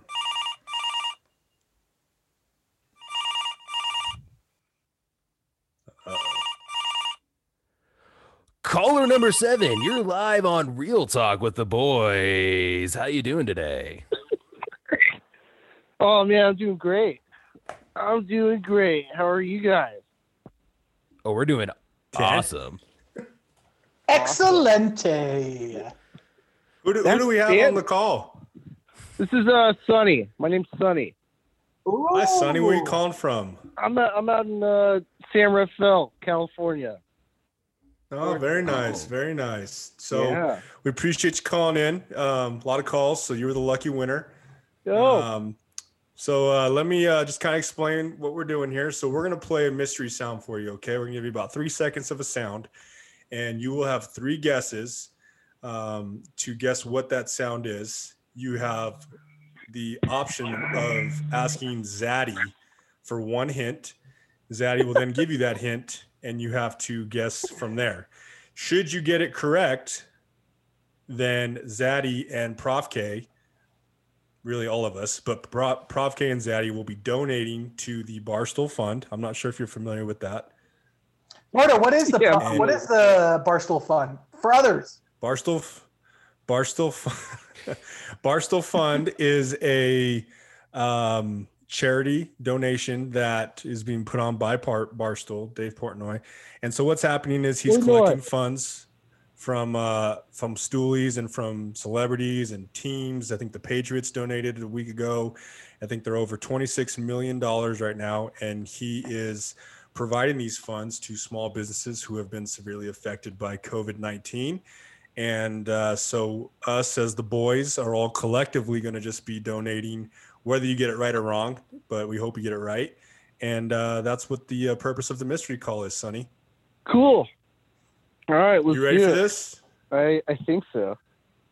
All right. This is a lot of pressure. You'd be the only person to not get it correct so far. So Here we go. Was that the Joker? Okay, no. Oh, we haven't played it yet. Oh, sorry. No, that was okay. Sorry, that was me. We're gonna play it now. Okay.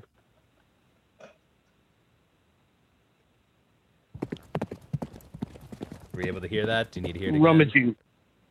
Just rummaging. Suitcase rummaging. Negative. Be as specific as possible. Oh. Horse beats. Horse hooves. Feeding on the ground. Would you like to hear it again? Sure.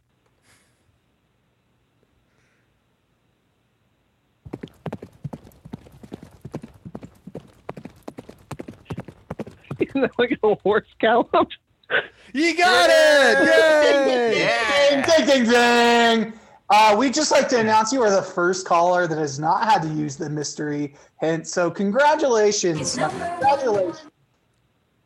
Woo! Awesome. Awesome. And you are correct. The other sound was the Joker cackle. Okay, I thought so. Sounded like Mark Hamill. Actually, you know what? I'll take that. Thank you. There it is. Yeah, I enjoy that. That's a compliment.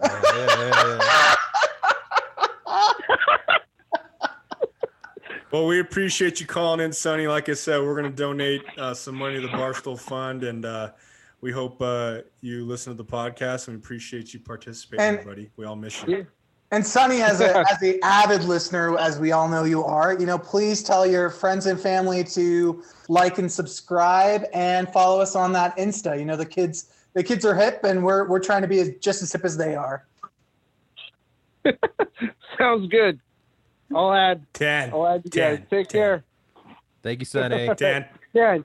10. Goodbye now. We're gonna check if you do. Yeah, we can tell who does. Good man, Sonny. Good man that Sonny is. Gotta love our listeners all over the U.S. We just be putting out them air radio waves. Across the U.S., across a lot of people. We're touching the real people of America. Exactly. All right. Well, it sounds like we got after you, sir. I was gonna say, I think we're getting into the second half of our show here, or later part at least. I don't know if there's anything we want to touch on before I take you guys into Conspiracy Corner, but I'd like to touch on the segment that I put down in the show notes for the. So, I think it's important to just kind of preface this as far as, we talked about what happened on the 6th, and I tried to make my notes more than that as far as I knew we were going to discuss that, so I didn't want to just kind of repeat that. And I think it's just important right now to, really ask yourself as a conservative, what do Republicans stand for right now? After seeing what happened on the 6th, seeing what's been going on during the election cycle. So I put in some clips. They were just sound bites from journalists that were actually on the ground from the 6th that I think they really nail on the head for me anyways, conservatism versus Trumpism, so T1, if we could cue up those first couple clips of the people that were at the protest and what they were saying while they were getting ready to storm the Capitol. And you want them in the order that they're presented? We could start with this one. So just a little head face. This is a guy that is currently being looked for by the FBI after he was seen on camera beating a Capitol Police member while he laid on the stairs with an American flag.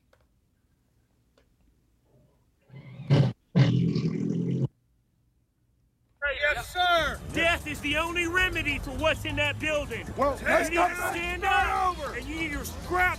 Everybody in there is a treasonous traitor. Every single one of those Capitol law enforcement officers, death is the remedy. It is the only remedy they get. Cybersecurity experts working to identify the suspect. The next one? Yes, please.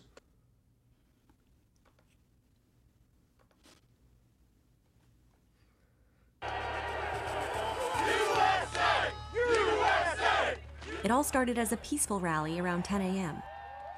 I love President Trump. He asked us to come out and support him, and I was glad to do that. Stop the steal! Stop the steal! We will never give up. We will never concede. And we're going to the Capitol. And the crowd responded to his request. Hey, I'll fight with you. I'll fight next to you. I'll keep going. I love you all for just having the balls to come here. I'll fight with you.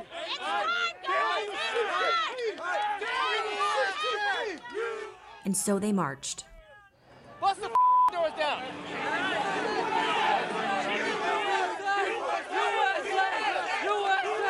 USA. All these politicians work for Victimhood. us. We pay their salaries, and we pay our taxes. And what do we get? Nothing. They don't represent us. They need to pay the ultimate price for their crimes. An example needs to be made. If you're scared of confrontation, do not move forward. Patriots, move forward. This is our chance to show them how serious we are. Things took an ugly turn in the early afternoon when hundreds of people breached the building. This is the people's house. Let us in. Get in there. Armo, get the in there. Let's get them. Every single in there is a traitor. Every single one. String them up. Police fired tear gas into the crowd. So, before we play the next video, I just want to comment on that. So that, to me, that's not what I stand for as a conservative. That's not what my beliefs are ingrained in, from a conservative platform. And I was having a conversation with a coworker who is, very much so a Democrat and believes in the left. He's a moderate liberal, I'll say that. But he and I were texting that day, and it was just embarrassing for me as a conservative to see that happening. And for me, and my beliefs to now be intertwined with what that is as a conservative. Now, automatically, I am, part of that, just because of who the president is and what he represents from what the letters next to his name is as an R, and that sucks. It sucks because that's not who I am as a person.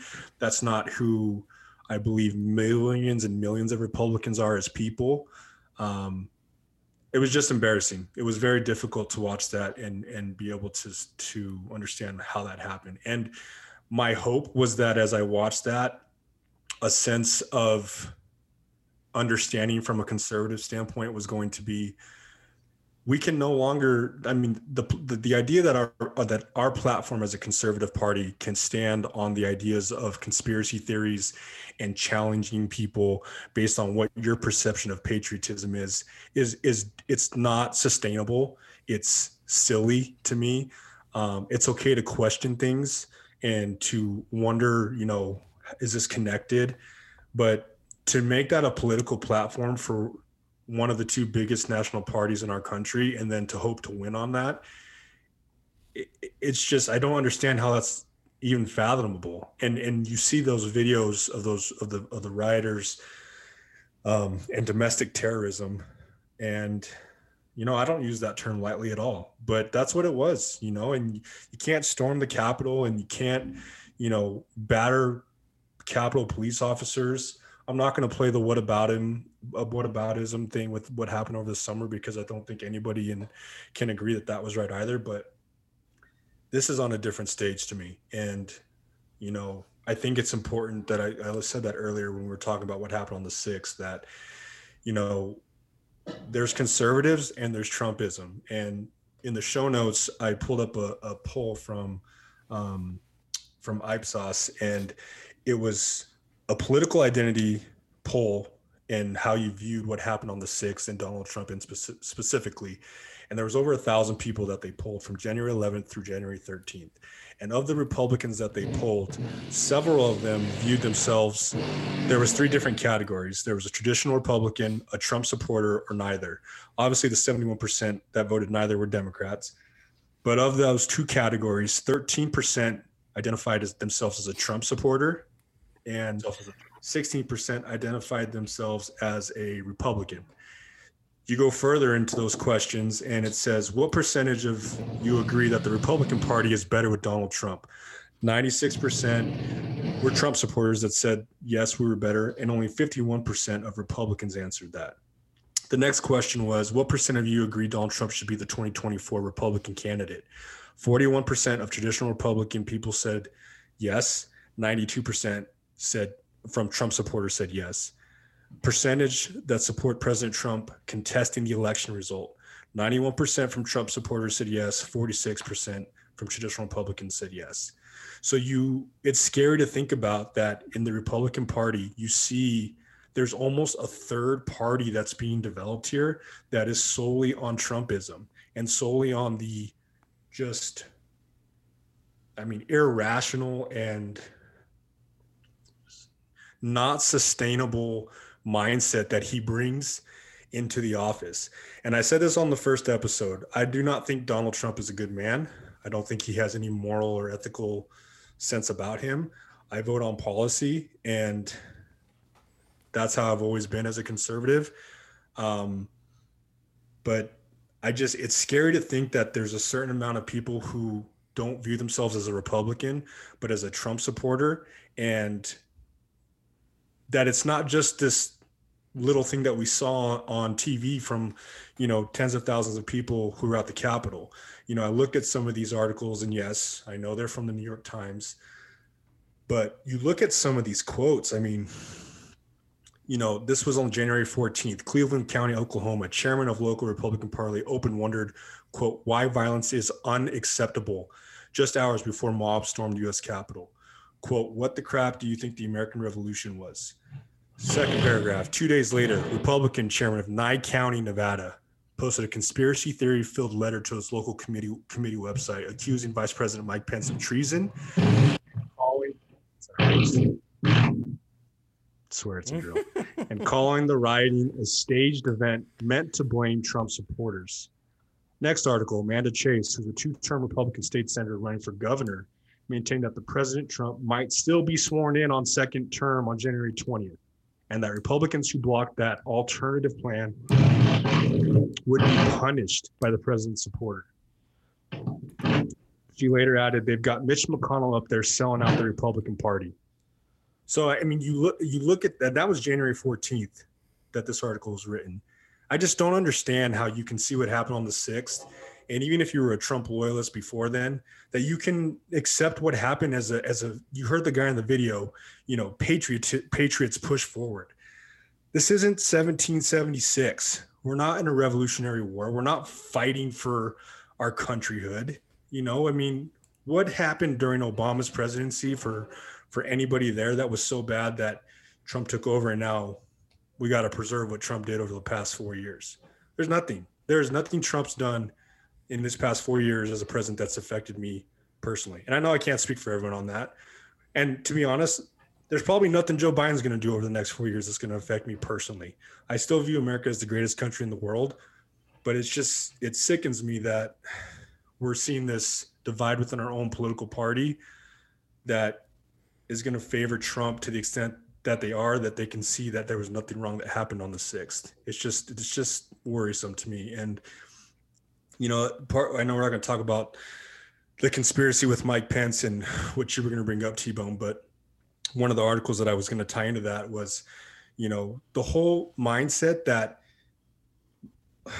tons of people that support Trump to the extent that they do thought that Mike Pence could literally overturn the Electoral College based on what the Constitution states. And then for what in-sources and sources that were inside the conversation with Trump and Pence before he had to go make a decision, where Trump states, quote, "You can either go down in history as a patriot or you can go down in history as a pussy." I mean, and then you hear "Hang Mike Pence" being shouted at the Capitol. Like, that's just not who we are as a conservative party. That's not who I am as a conservative man. That's who I will never be that. You know, Republicans being called pansies or cowards or traitors for not supporting Trump, despite the criticism he's getting right now. In my eyes, as much as I am a conservative man, he deserves everything that's coming his way as far as being held accountable for what happened. I know we can go into the specifics of what he said in his speech and what he didn't say, but that was just my take, that there's a difference between conservatism and Trumpism. And my hope over the next 4 years is that we're able to show that we're more than what we saw on January 6th. I hope it's not Josh Hawley in 2024. I hope it's a candidate that is relatable, that has a platform that is consistent with what the conservative platform has been for the past few years, before Trump was here, and just as a people, was a good person. I tied in that Ben Shapiro clip, Zaddy, your favorite. It's not more so what he was saying. It's not very, you know, I know Ben Shapiro is obviously a very strong conservative, but he just kind of puts it further into perspective of the difference between conservatism and Trumpism. If we want to play that real quick, T-Bone. The full segment that you listed out, or just go. No, we. Okay. Yeah. You can probably stop it when he brings in Don Lemon and Cuomo. Nen was saying, are you really trying to suggest that every Trump supporter is responsible for what happened during the Capitol riots? And Don Lemon said, yeah, I am. Yeah, I am. If you supported Trump, you were in league with the KKK, you were in league with Capitol rioters, you were in league with segregationists. Here was Don Lemon just smearing every single conservative in America with the Capitol riots. Republicans know you're doing this. I mean, we have eyes, and we know that there are consequences to accepting that version of reality. The consequence is we all get excised and marginalized from the public conversation. And so our answer is no. We are not going to go along with whatever you want us to do, right? That is what is driving so much opposition to the impeachment by Republicans. Because after all, Republicans were in that house too. It was Republicans who were being attacked largely by Trump. Trump was spending more ire on Mike Pence than he was on the Democrats. Trump was spending more ire on the governor of Georgia and the Secretary of State of Georgia than he was on the Democratic Senate candidates. Republicans were Trump's targets far more than Democrats were over the last 2 months. He was suggesting that they were somehow disloyal. So Republicans, you know, are the ones who are taking the brunt of Trump, not Democrats. And nonetheless, when you lump everybody together like this, this is the problem. If you want to go forward as a country, you have to stop lumping every single person together with the worst aspects of the other side. You have to stop setting standards that you yourself do not hold to. Here was Don Lemon doing precisely the opposite last night. If you voted for Trump, I mean, you voted I think for it's the helpful person. sometimes listen to that stuff, but I mean, so do you mind Yeah, if you can. I take the talking pillow real quick? No, yeah, that was all I just wanted to. That was my talking point. Well, I wanted to, because he said something there that I think is something that we've all kind of iterated and maybe we've kind of seen, is that like we have on both parties, we have the extremes on each side, right?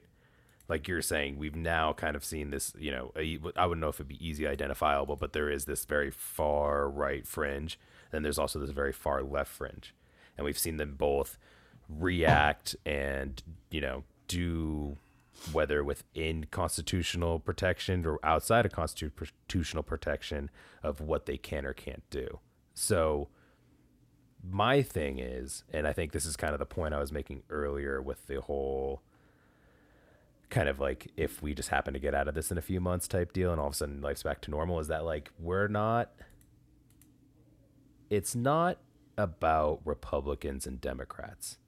It's about what, in my opinion, I would call the elites versus the working class, right? So the people who have more than like a couple million or $1 billion in their account, right? The people who have so much money that they could spend $100,000 a day, and it's the same thing as us spending $1. Like, there is a significant difference in the wealth distribution, and like, you know, this is a very more so leftist kind of thing to say and go down, but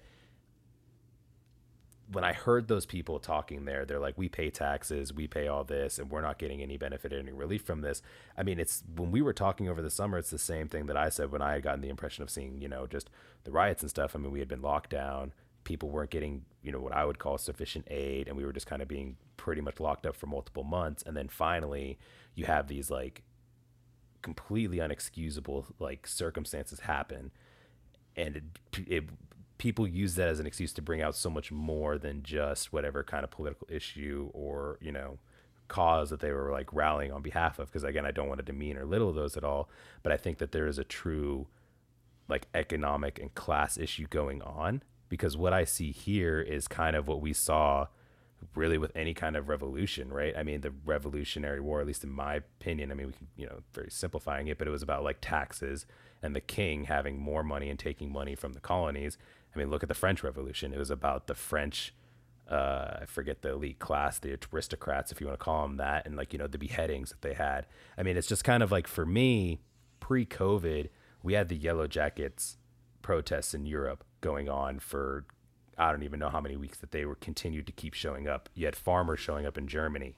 You had all over the Africa, there were protests. I mean, there's been a global protest happening around the world that we don't really hear too much about. And I'm hopefully, now that like we're kind of moving to building back better, we can bring in some other news clips and kind of maybe move forward from Trump and kind of get, I mean, again, I think he brought certain issues to light, but hopefully we can get past him in this, because I think anyone who's super extreme on either side is obviously not going to be beneficial to us.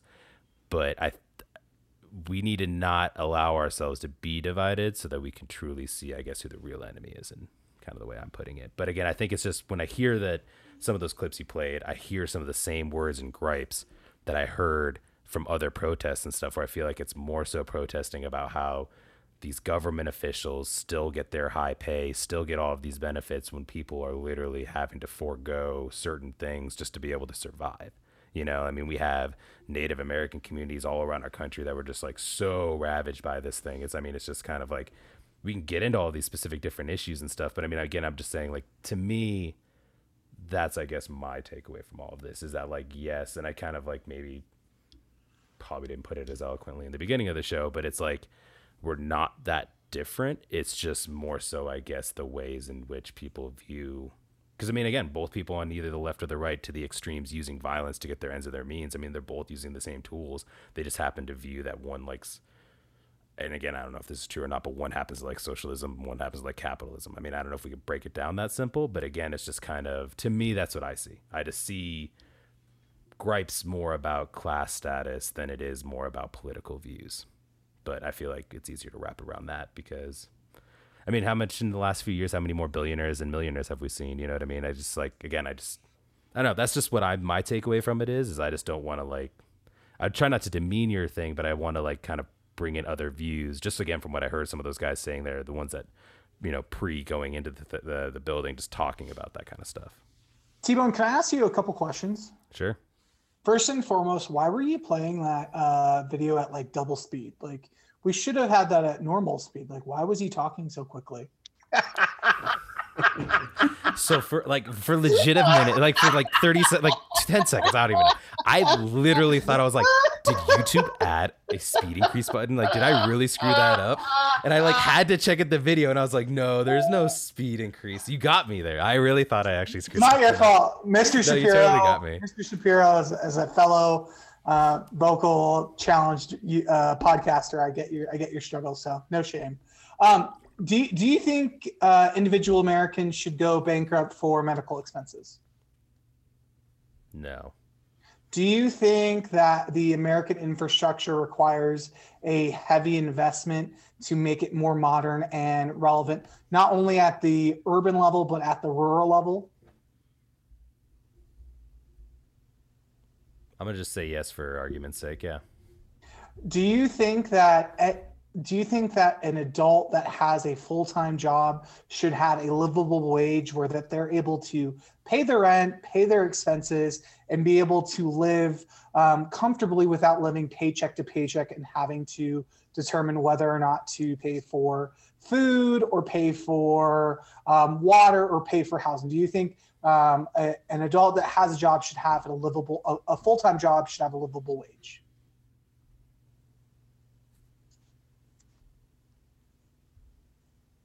I'm gonna say maybe. Okay, so I just want to highlight those are the just because I feel like we can argue and debate the difference of if you wanted to argue for a $15 minimum wage or a $30 minimum wage. And that's exactly why I framed it. Policy-specific issues. That's exactly why I framed it as a livable wage, because there are some states that would not require a $20 minimum wage that could, in fact, probably live off of, maybe a $15 wage or something. I'm certain there are economists that could calculate it where they could, in fact, calculate reasonable livable wages by state, county, municipalities, whatever. But I do just want to say, within those three questions alone, we both were able to agree that people shouldn't go bankrupt without due to medical expenses that are outside of their control, that individuals should have more appropriate infrastructure within their community, and that every person should be able to have a livable life when working a normal 9-to-5 job. So I think that's one of the things that we've got to demystify and say, like, most Americans agree all of those same things. Though, can you say yes or no? You and I both agree all those three things are good for our country, our states, whatever. Regardless of how we get there, we can say on principle, those are the three main things we all agree on, right?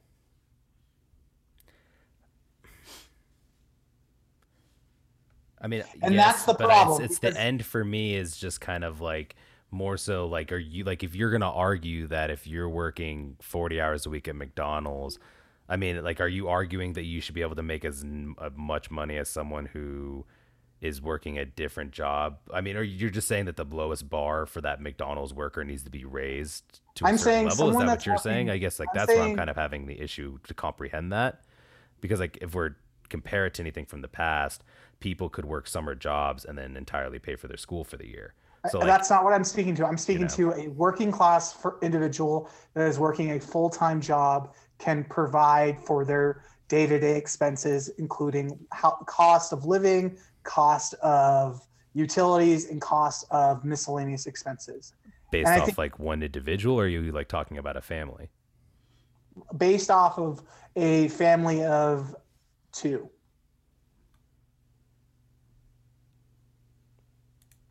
I mean, I don't see. This is the problem. We're getting into the policy issue. I wanted to emphasize that we all agree on the same shit. We all want the same thing. We all want our fellow Americans to be happy, successful, safe, and taken care of. The challenge is that we have political elites that stoke the flames of disagreement on both sides that are unwilling to come to the table. Because if in fact if they wanted to in fact improve our infrastructure, improve our healthcare, and improve the cost of living, they could have done that decades ago. So that's my whole take, T-Bone, is that, at the end of the day, we all somewhat have the same values and beliefs. The only difference is how we get there. The challenge is our political elites do not allow us to actually have these true discussions and come up with real solutions. So I just appreciate the fact that we were able to come to agreement that we all have fundamentally the same beliefs and same values. It's just we have different approaches on how to get there. Yeah, you took me dragging, kicking, and screaming because I wasn't 100% sure where you were taking me. But no, and that's I guess the point is like kind of like with what RJ is saying, to not completely just label. I mean, I'm hoping I'm not just like completely summarizing your thing into like a few words here, but to like not divide ourselves as much, right? Like, I mean, to not just kind of lump. There's no sense of unity right now, you know, and even you know, I think one of the most unifying moments as a country in my lifetime, which is not long, but after September 11th, you know, everyone was unified, you know, and just, you know, you felt the passion and the strength of the country. And, you know, I know some people were hoping that that's what the January 6th would have done as a result of what happened. And I don't think that's happened. I haven't seen it. I haven't felt it. My whole point here is just that, you know, I just hope that, you know, whether you're on the left or the right or in the middle, whatever, that not all conservatives have the same viewpoints as Trump from an ethical standpoint, and that not all conservatives are racist. Not all conservatives are going to storm the Capitol. And that there's just a difference between the staunch Trump loyalists as compared to a moderate conservative. And it's unfortunate that that's not accepted within the Republican Party. You know, it's either you're a full-on Trump supporter and what he does is gold and there's nothing he can do wrong, or you're the enemy, because that's not how it should be, especially when you're talking about your own party. And that's just not how it is. May I ask, based off the conversation that T-Bone and I had, did you have any disagreement with the fundamental principles that he and I agreed with? No.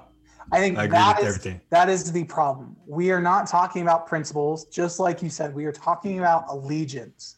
And I think also, go ahead. Sorry, go ahead. No, go ahead, Z. I'm sorry. I was just going to say, none of us are Republicans, Democrats. First and foremost, we are Americans. Like, we need to get out of this mindset of we've got to be against them because they're not us. Because at the end of the day, we are us. We are one nation.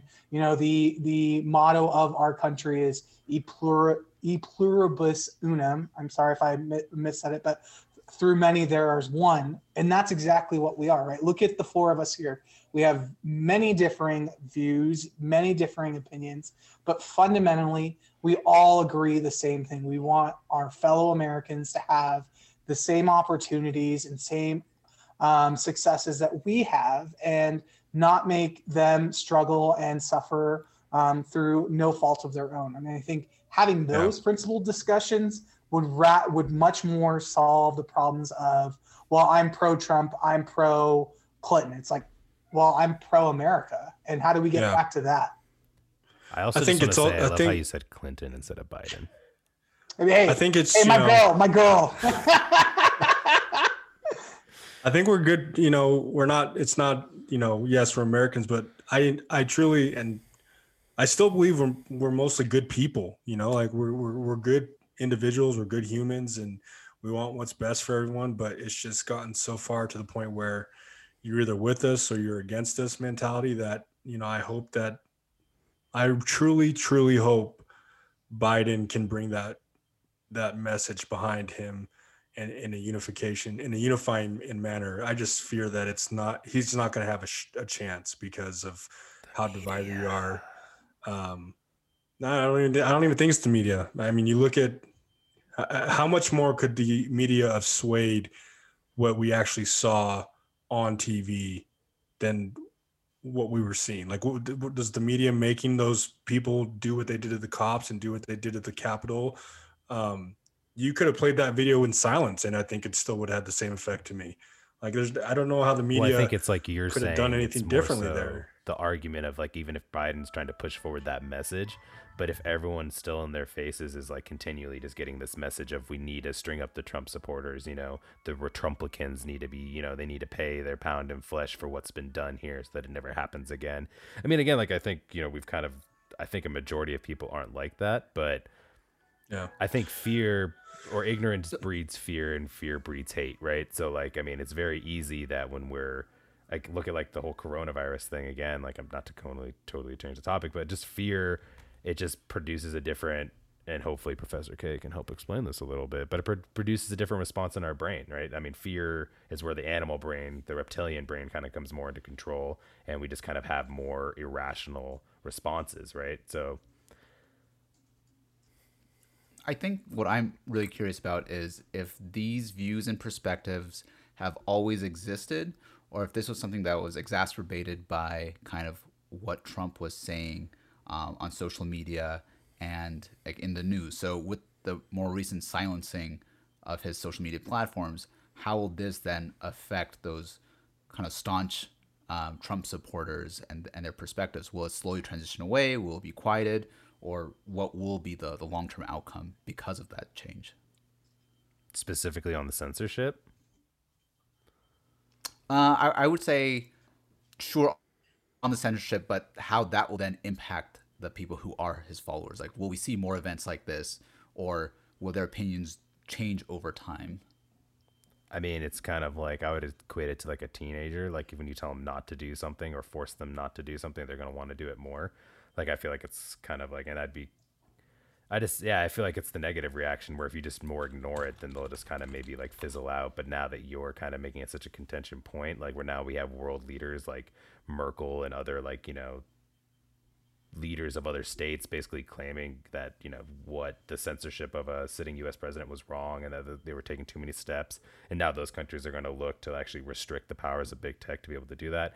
I mean, I feel like it's kind of like a little bit of a different conversation, but I mean, to me, if anything, I feel like that's the wrong approach to take. Like, I feel like we shouldn't be trying to like mute, erase, or remove these kind of conversations, because then it just kind of like stokes the fire and passion in them more.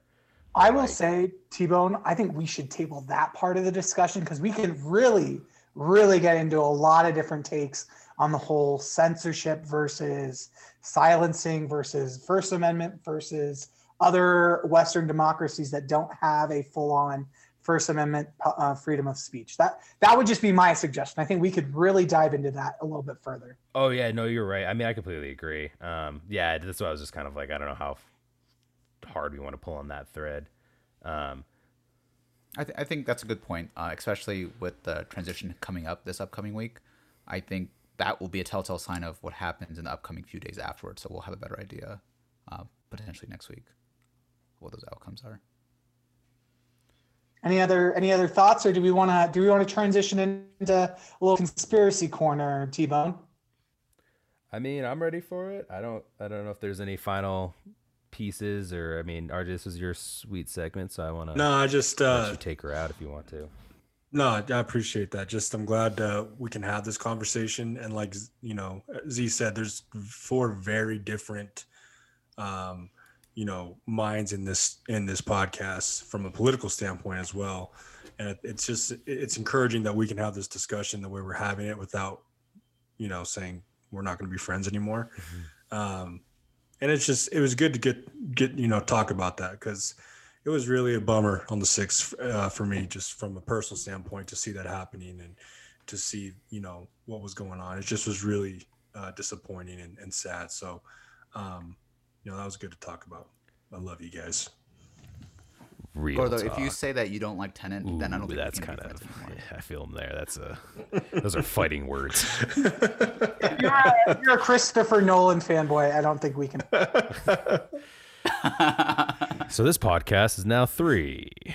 No, I'm just kidding. There was something I wanted to say, but I forget. I'm ready to talk about aliens. Yeah, I mean, I think that's kind of what we're ready to get into. Wrap it up with some alien talk. Some real talk. Yeah, that's what I wanted to say. Thank you, Zaddy. It's just all real talk.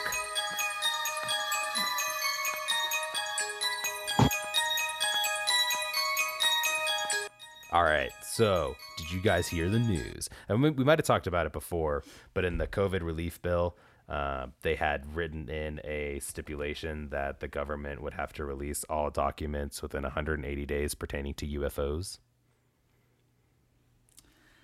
I think we did talk about that briefly, but we didn't talk about the outcome. So ideally, it was supposed to be like 6 months over the summer. Like, I was expecting some alien docs over the summer, but the CIA decided to get a jump on it and said, hey, guess what?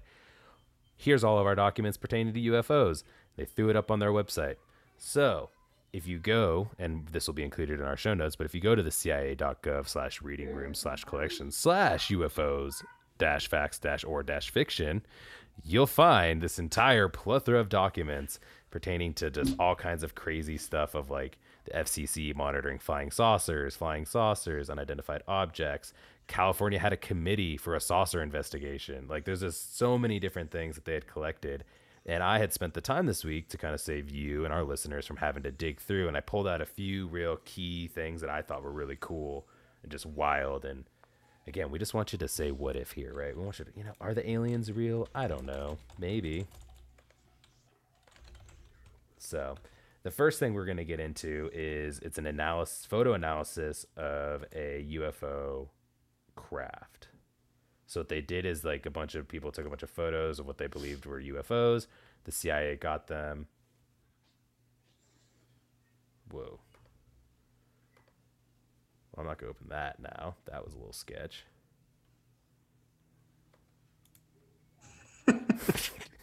It's not good when you open a CIA document and you get a bunch of warnings about maybe possibly a virus or something. Are you sure that's not a little T-Bone private library? Who knows? Maybe now I'm on a bunch of watch lists. I don't even know. That makes me question a few things. But anyways, so it's just like, again, it's. I am not affiliated with this man. The thing is, I believe in the rule of law.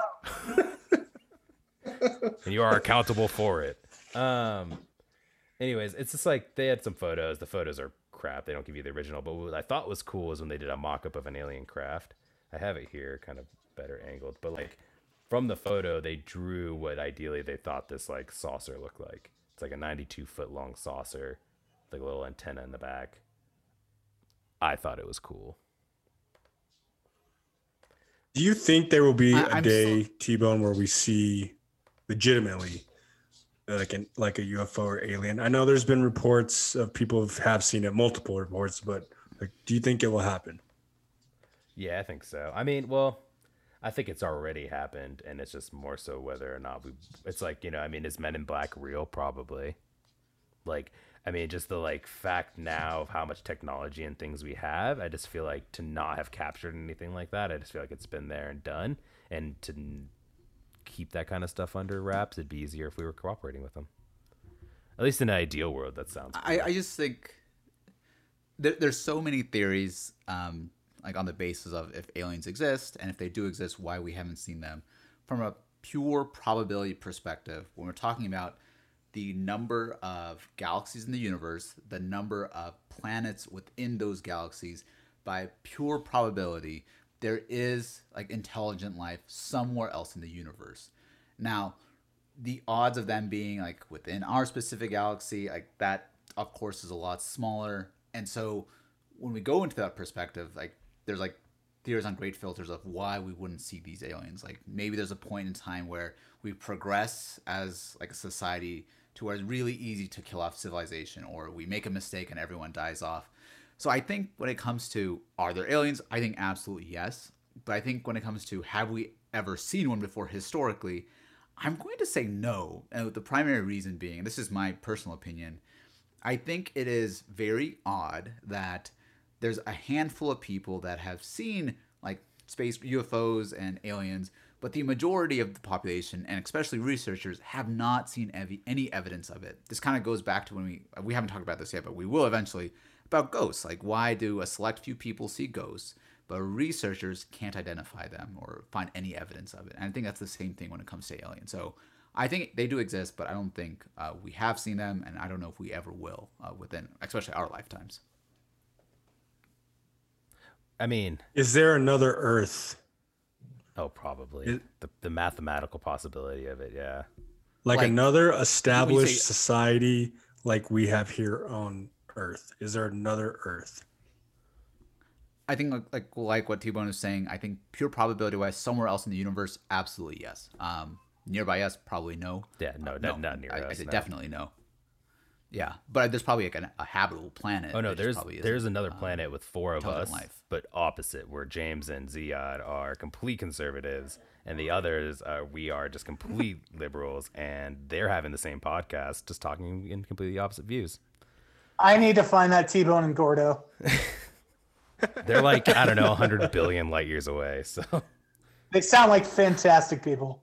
I mean, and that's kind of why I wanted to get into the alien conversation too, because like, I mean, you look at like, I know Ancient Aliens isn't by far like the best thing to bring up as like scholarly research, but when they talk about like the Dogo tribes, have you guys heard of that? So it's like a tribe in Africa where they like basically were drawing like star maps, and they had predicted this like binary star system, but you can only see the binary star with a telescope, like a high hardcore telescope. But like this tribe has been worshiping these like two stars since like, I don't even know, like an obscene, like thousands and thousands of years.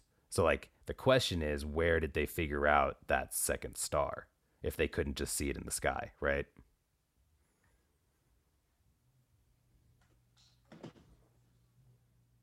No. I would love to see. I'm just going to go back to the point. I would love to see some kind of evidence from like a researcher. Yeah, no, I mean, like, I'll bring that clip and we can listen to it. But again, this is Ancient Aliens, so it's more so like Hollywooded up a little bit. But it just comes back to like, you know, when people, I don't want to say all religions or religions as a whole, because I think that's a super controversial topic, and we can definitely talk about that later. You know, it's really easy to base things off of what people have saw like from 1,000 or 2,000 years ago. But if we can't see it today, like 2,000 years from the timeline of right. a civilization is not that much. Say that, so like, that I don't know. Star didn't have a supernova, or you know, changed and became brighter for a little bit of time, or what? No, I mean, I don't disagree with you, and you could write it off that way as well too. But yeah, Z, Gordo, I would love to get you guys' opinions on what you think. They 100% exist. Nice. But have we seen them? On Earth? Hey, I have heard that the head of the Israeli science space exploration said that they've met with them in the U.S. So why not? The Galactic Federation, bro. That's why we needed Space Force. Space Force. Thank you. Actually, I support it. I wanted to be honest. I love the idea of Space Force. Yeah, 100%. Are you talking about for the U.S. or are you talking about the Steve Kerr? You know, I both. But I really do I know it doesn't make any sense to have the Space Force, but I love that we have a new military branch that is the Space Force. You say that now until aliens show up and we need to defend Hey, I hope I'm wrong. Okay. Honestly, like if we see aliens and they come to Earth, like we are already like out. Like we will lose any kind of battle. We have no means of transportation or the technology to even see another civilization like outside of our galaxy. So if they see us, their technology is way more advanced than what we can handle. So having a Space Force, but like we're done. But go ahead, sir. Go ahead. I was gonna say, as we all have seen in signs, throw water. Let's see what happens. I was just going to say, I think the purpose behind Space Force, I think that is going to be the determining factor of if it's useful or not. If it's for combat purposes, I think it's useless for the time being. But I think if it's more for research purposes, I'm all behind that. I think we're safe because we have Will Smith on our side. 100%. And, you know, that's true. We might have to find a replacement for Jeff Goldblum, but, you know, Will Smith would for sure save us. I think if aliens came, Jeff Goldblum would be our like example of what Jeff Goldblum might think be. No one really hates him. I think I've seen like 1 or 2 episodes of his Disney Plus show, and based off of that, I would. Ooh, you know, in addition to the George Clooney movie, I think we should all watch WandaVision too. I already did. Ooh, okay. No talks. We saw it last night. Yeah, I haven't seen it yet, so no spoilers. Okay. All right. The last thing. Everyone dies. The one last interesting thing I brought up, which I thought was weird, that it was wrapped up in the UFO document, was that the Russians and the U.S. both had PSYOP programs where they were trying to develop like psychic abilities on behalf of the government. So like military assets that had psychic abilities, and I can't find the document. It's here somewhere. But basically, they talk about this story of how the CIA wanted to prove to the government, like the NSA and Pentagon and all those people, that this stuff was real. So that they had one of their assets sit in a room, and they had him basically like astro project into, or I'm not going to do quotations mark because supposedly it's real, but astro project to a secret NSA facility that the NSA swear no one knew about, and was able to describe the facility down to like a room to even a file in a specific like file cabinet. And the NSA was like so upset and so mad about it that they ended up like, there was some whole investigation to make sure that it was like, you know, that they weren't infiltrated or that the CIA hadn't gotten in a spy or anything like that. But then the whole document goes on that the Russians are doing the same thing, and that maybe X-Men is real. That's where I was going with that. Professor X? What? I'm just saying. Bunch of crazy. Let's find the Xavier kids out Institute, guys. Let's find the Xavier Institute. Live pod. I think it's just called the CIA. Ooh. First Class. They put it in front of us. X-Men First Class. They right pretty there. much told us. It's just they wanted us to think that they separated and whatever, but no. So yeah, so that's Does pretty it much ever? all I got. Do you ever think about these conspiracy theories and get scared, T-Bone? Like in which way? Like it's just frightening to read all this possible stuff and how terrible certain things might be, and we just don't see it. I think at Like, first, does that ever frighten you? I would say at first, but again, like kind of as I've gone in through all this stuff, I mean, everything I bring up is just kind of like, I'm always a proponent of like, listen and look at everything. And the truth is usually about in the middle ish most of the times. So like, is it really that like the CIA and the USSR were like doing these programs and actually trying to develop psychic abilities? Probably. Did it actually like work, or did they like, you know, go through all these means just to prove it worked so it didn't look like they wasted a ton of monies in the 60s? Like, probably. But who knows? But I think if you just close your mind off to any of these possibilities, then you're just not being able to kind of like try to view things objectively, right? Like try to take it for what it is. That's kind of the way I look at it. And the even if middle this would is- be X-Men. The middle would be X-Men. Exactly. Like 50-50. And then they're like, hey, that's a great comic idea. So here you go to go take and make some money. Stan Lee, take this. You're welcome. I'm just saying, man. I would love to see if they did a study on like that individual, or if it was a group of people, to see what those like specific results were. Because I think if you have a sample size of one, you know, probability wise, it's, I don't know what was in that room on whatever document. Maybe it was just like someone's name, or I don't know, whatever it was. I think there's a chance that could happen by pure chance. But I think if you have a representative sample, then yeah, maybe there is something to it. Do I think it's true? No. But I think it's fun, and that's why I like movies and TV shows. Yeah, I mean, it's a whole thing. We can get into it. I mean, all the different documents they have where they talk about these like psychic experiments and stuff. So, I mean, it's like they try to do what you're saying and tried to like test this stuff. I haven't fully, I mean, again, we're talking like thousands and thousands of documents. But I guess, RJ, to really kind of like go back to your question and kind of like, again, the message I took from, you know, Soul is that it's like, I mean, wow, this material. Hey. Don't you put Soul into this category. Hey, man, I'm just going to say, while this materialistic world might be all of this kind of stuff or whatever, like at the end of it all, we're all just beings of light. Yeah, find your spark. Find your spark, baby. And if you can't find it, you might be able to go back in Ooh. time. Turnstile. You guys ruined it. Nailed it. You're welcome. So yeah, that's what I got for Conspiracy Corner this week. I wish I had some more clips and stuff. I know it's not as exciting, but hopefully our listeners kind of can go on and look at the documents themselves. And was this it? The Ministry to Study Psychic Powers. Oh, perfect. Wow, I suck.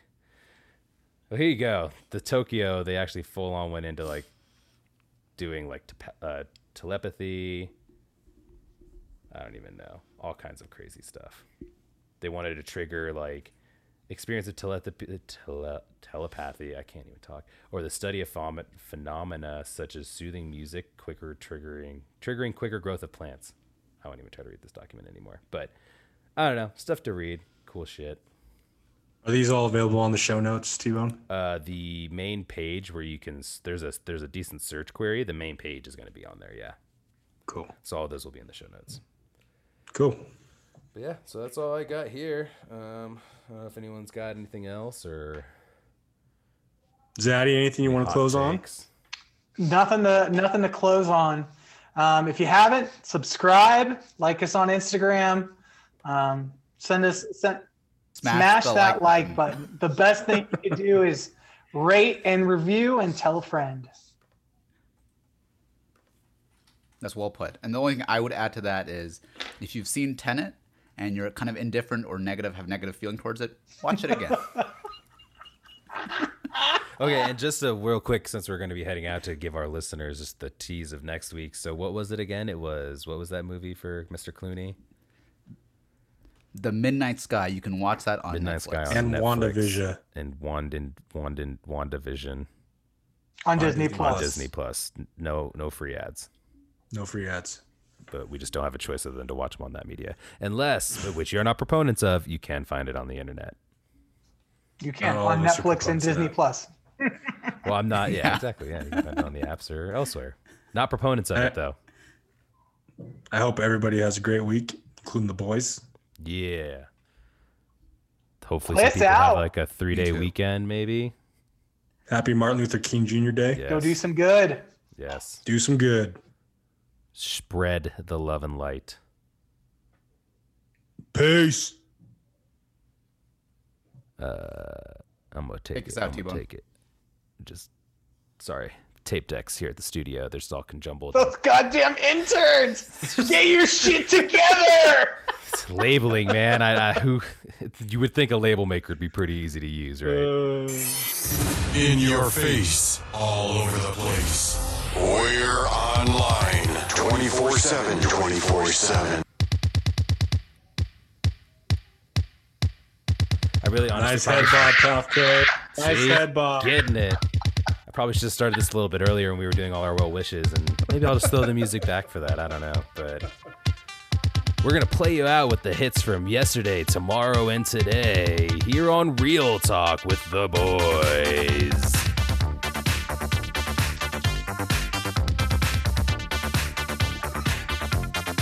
All right, stop the head bob, Prof K. No more. No, it's creepy. You gotta wait for the lyrics. Hold on, James. No, keep feeling it, James.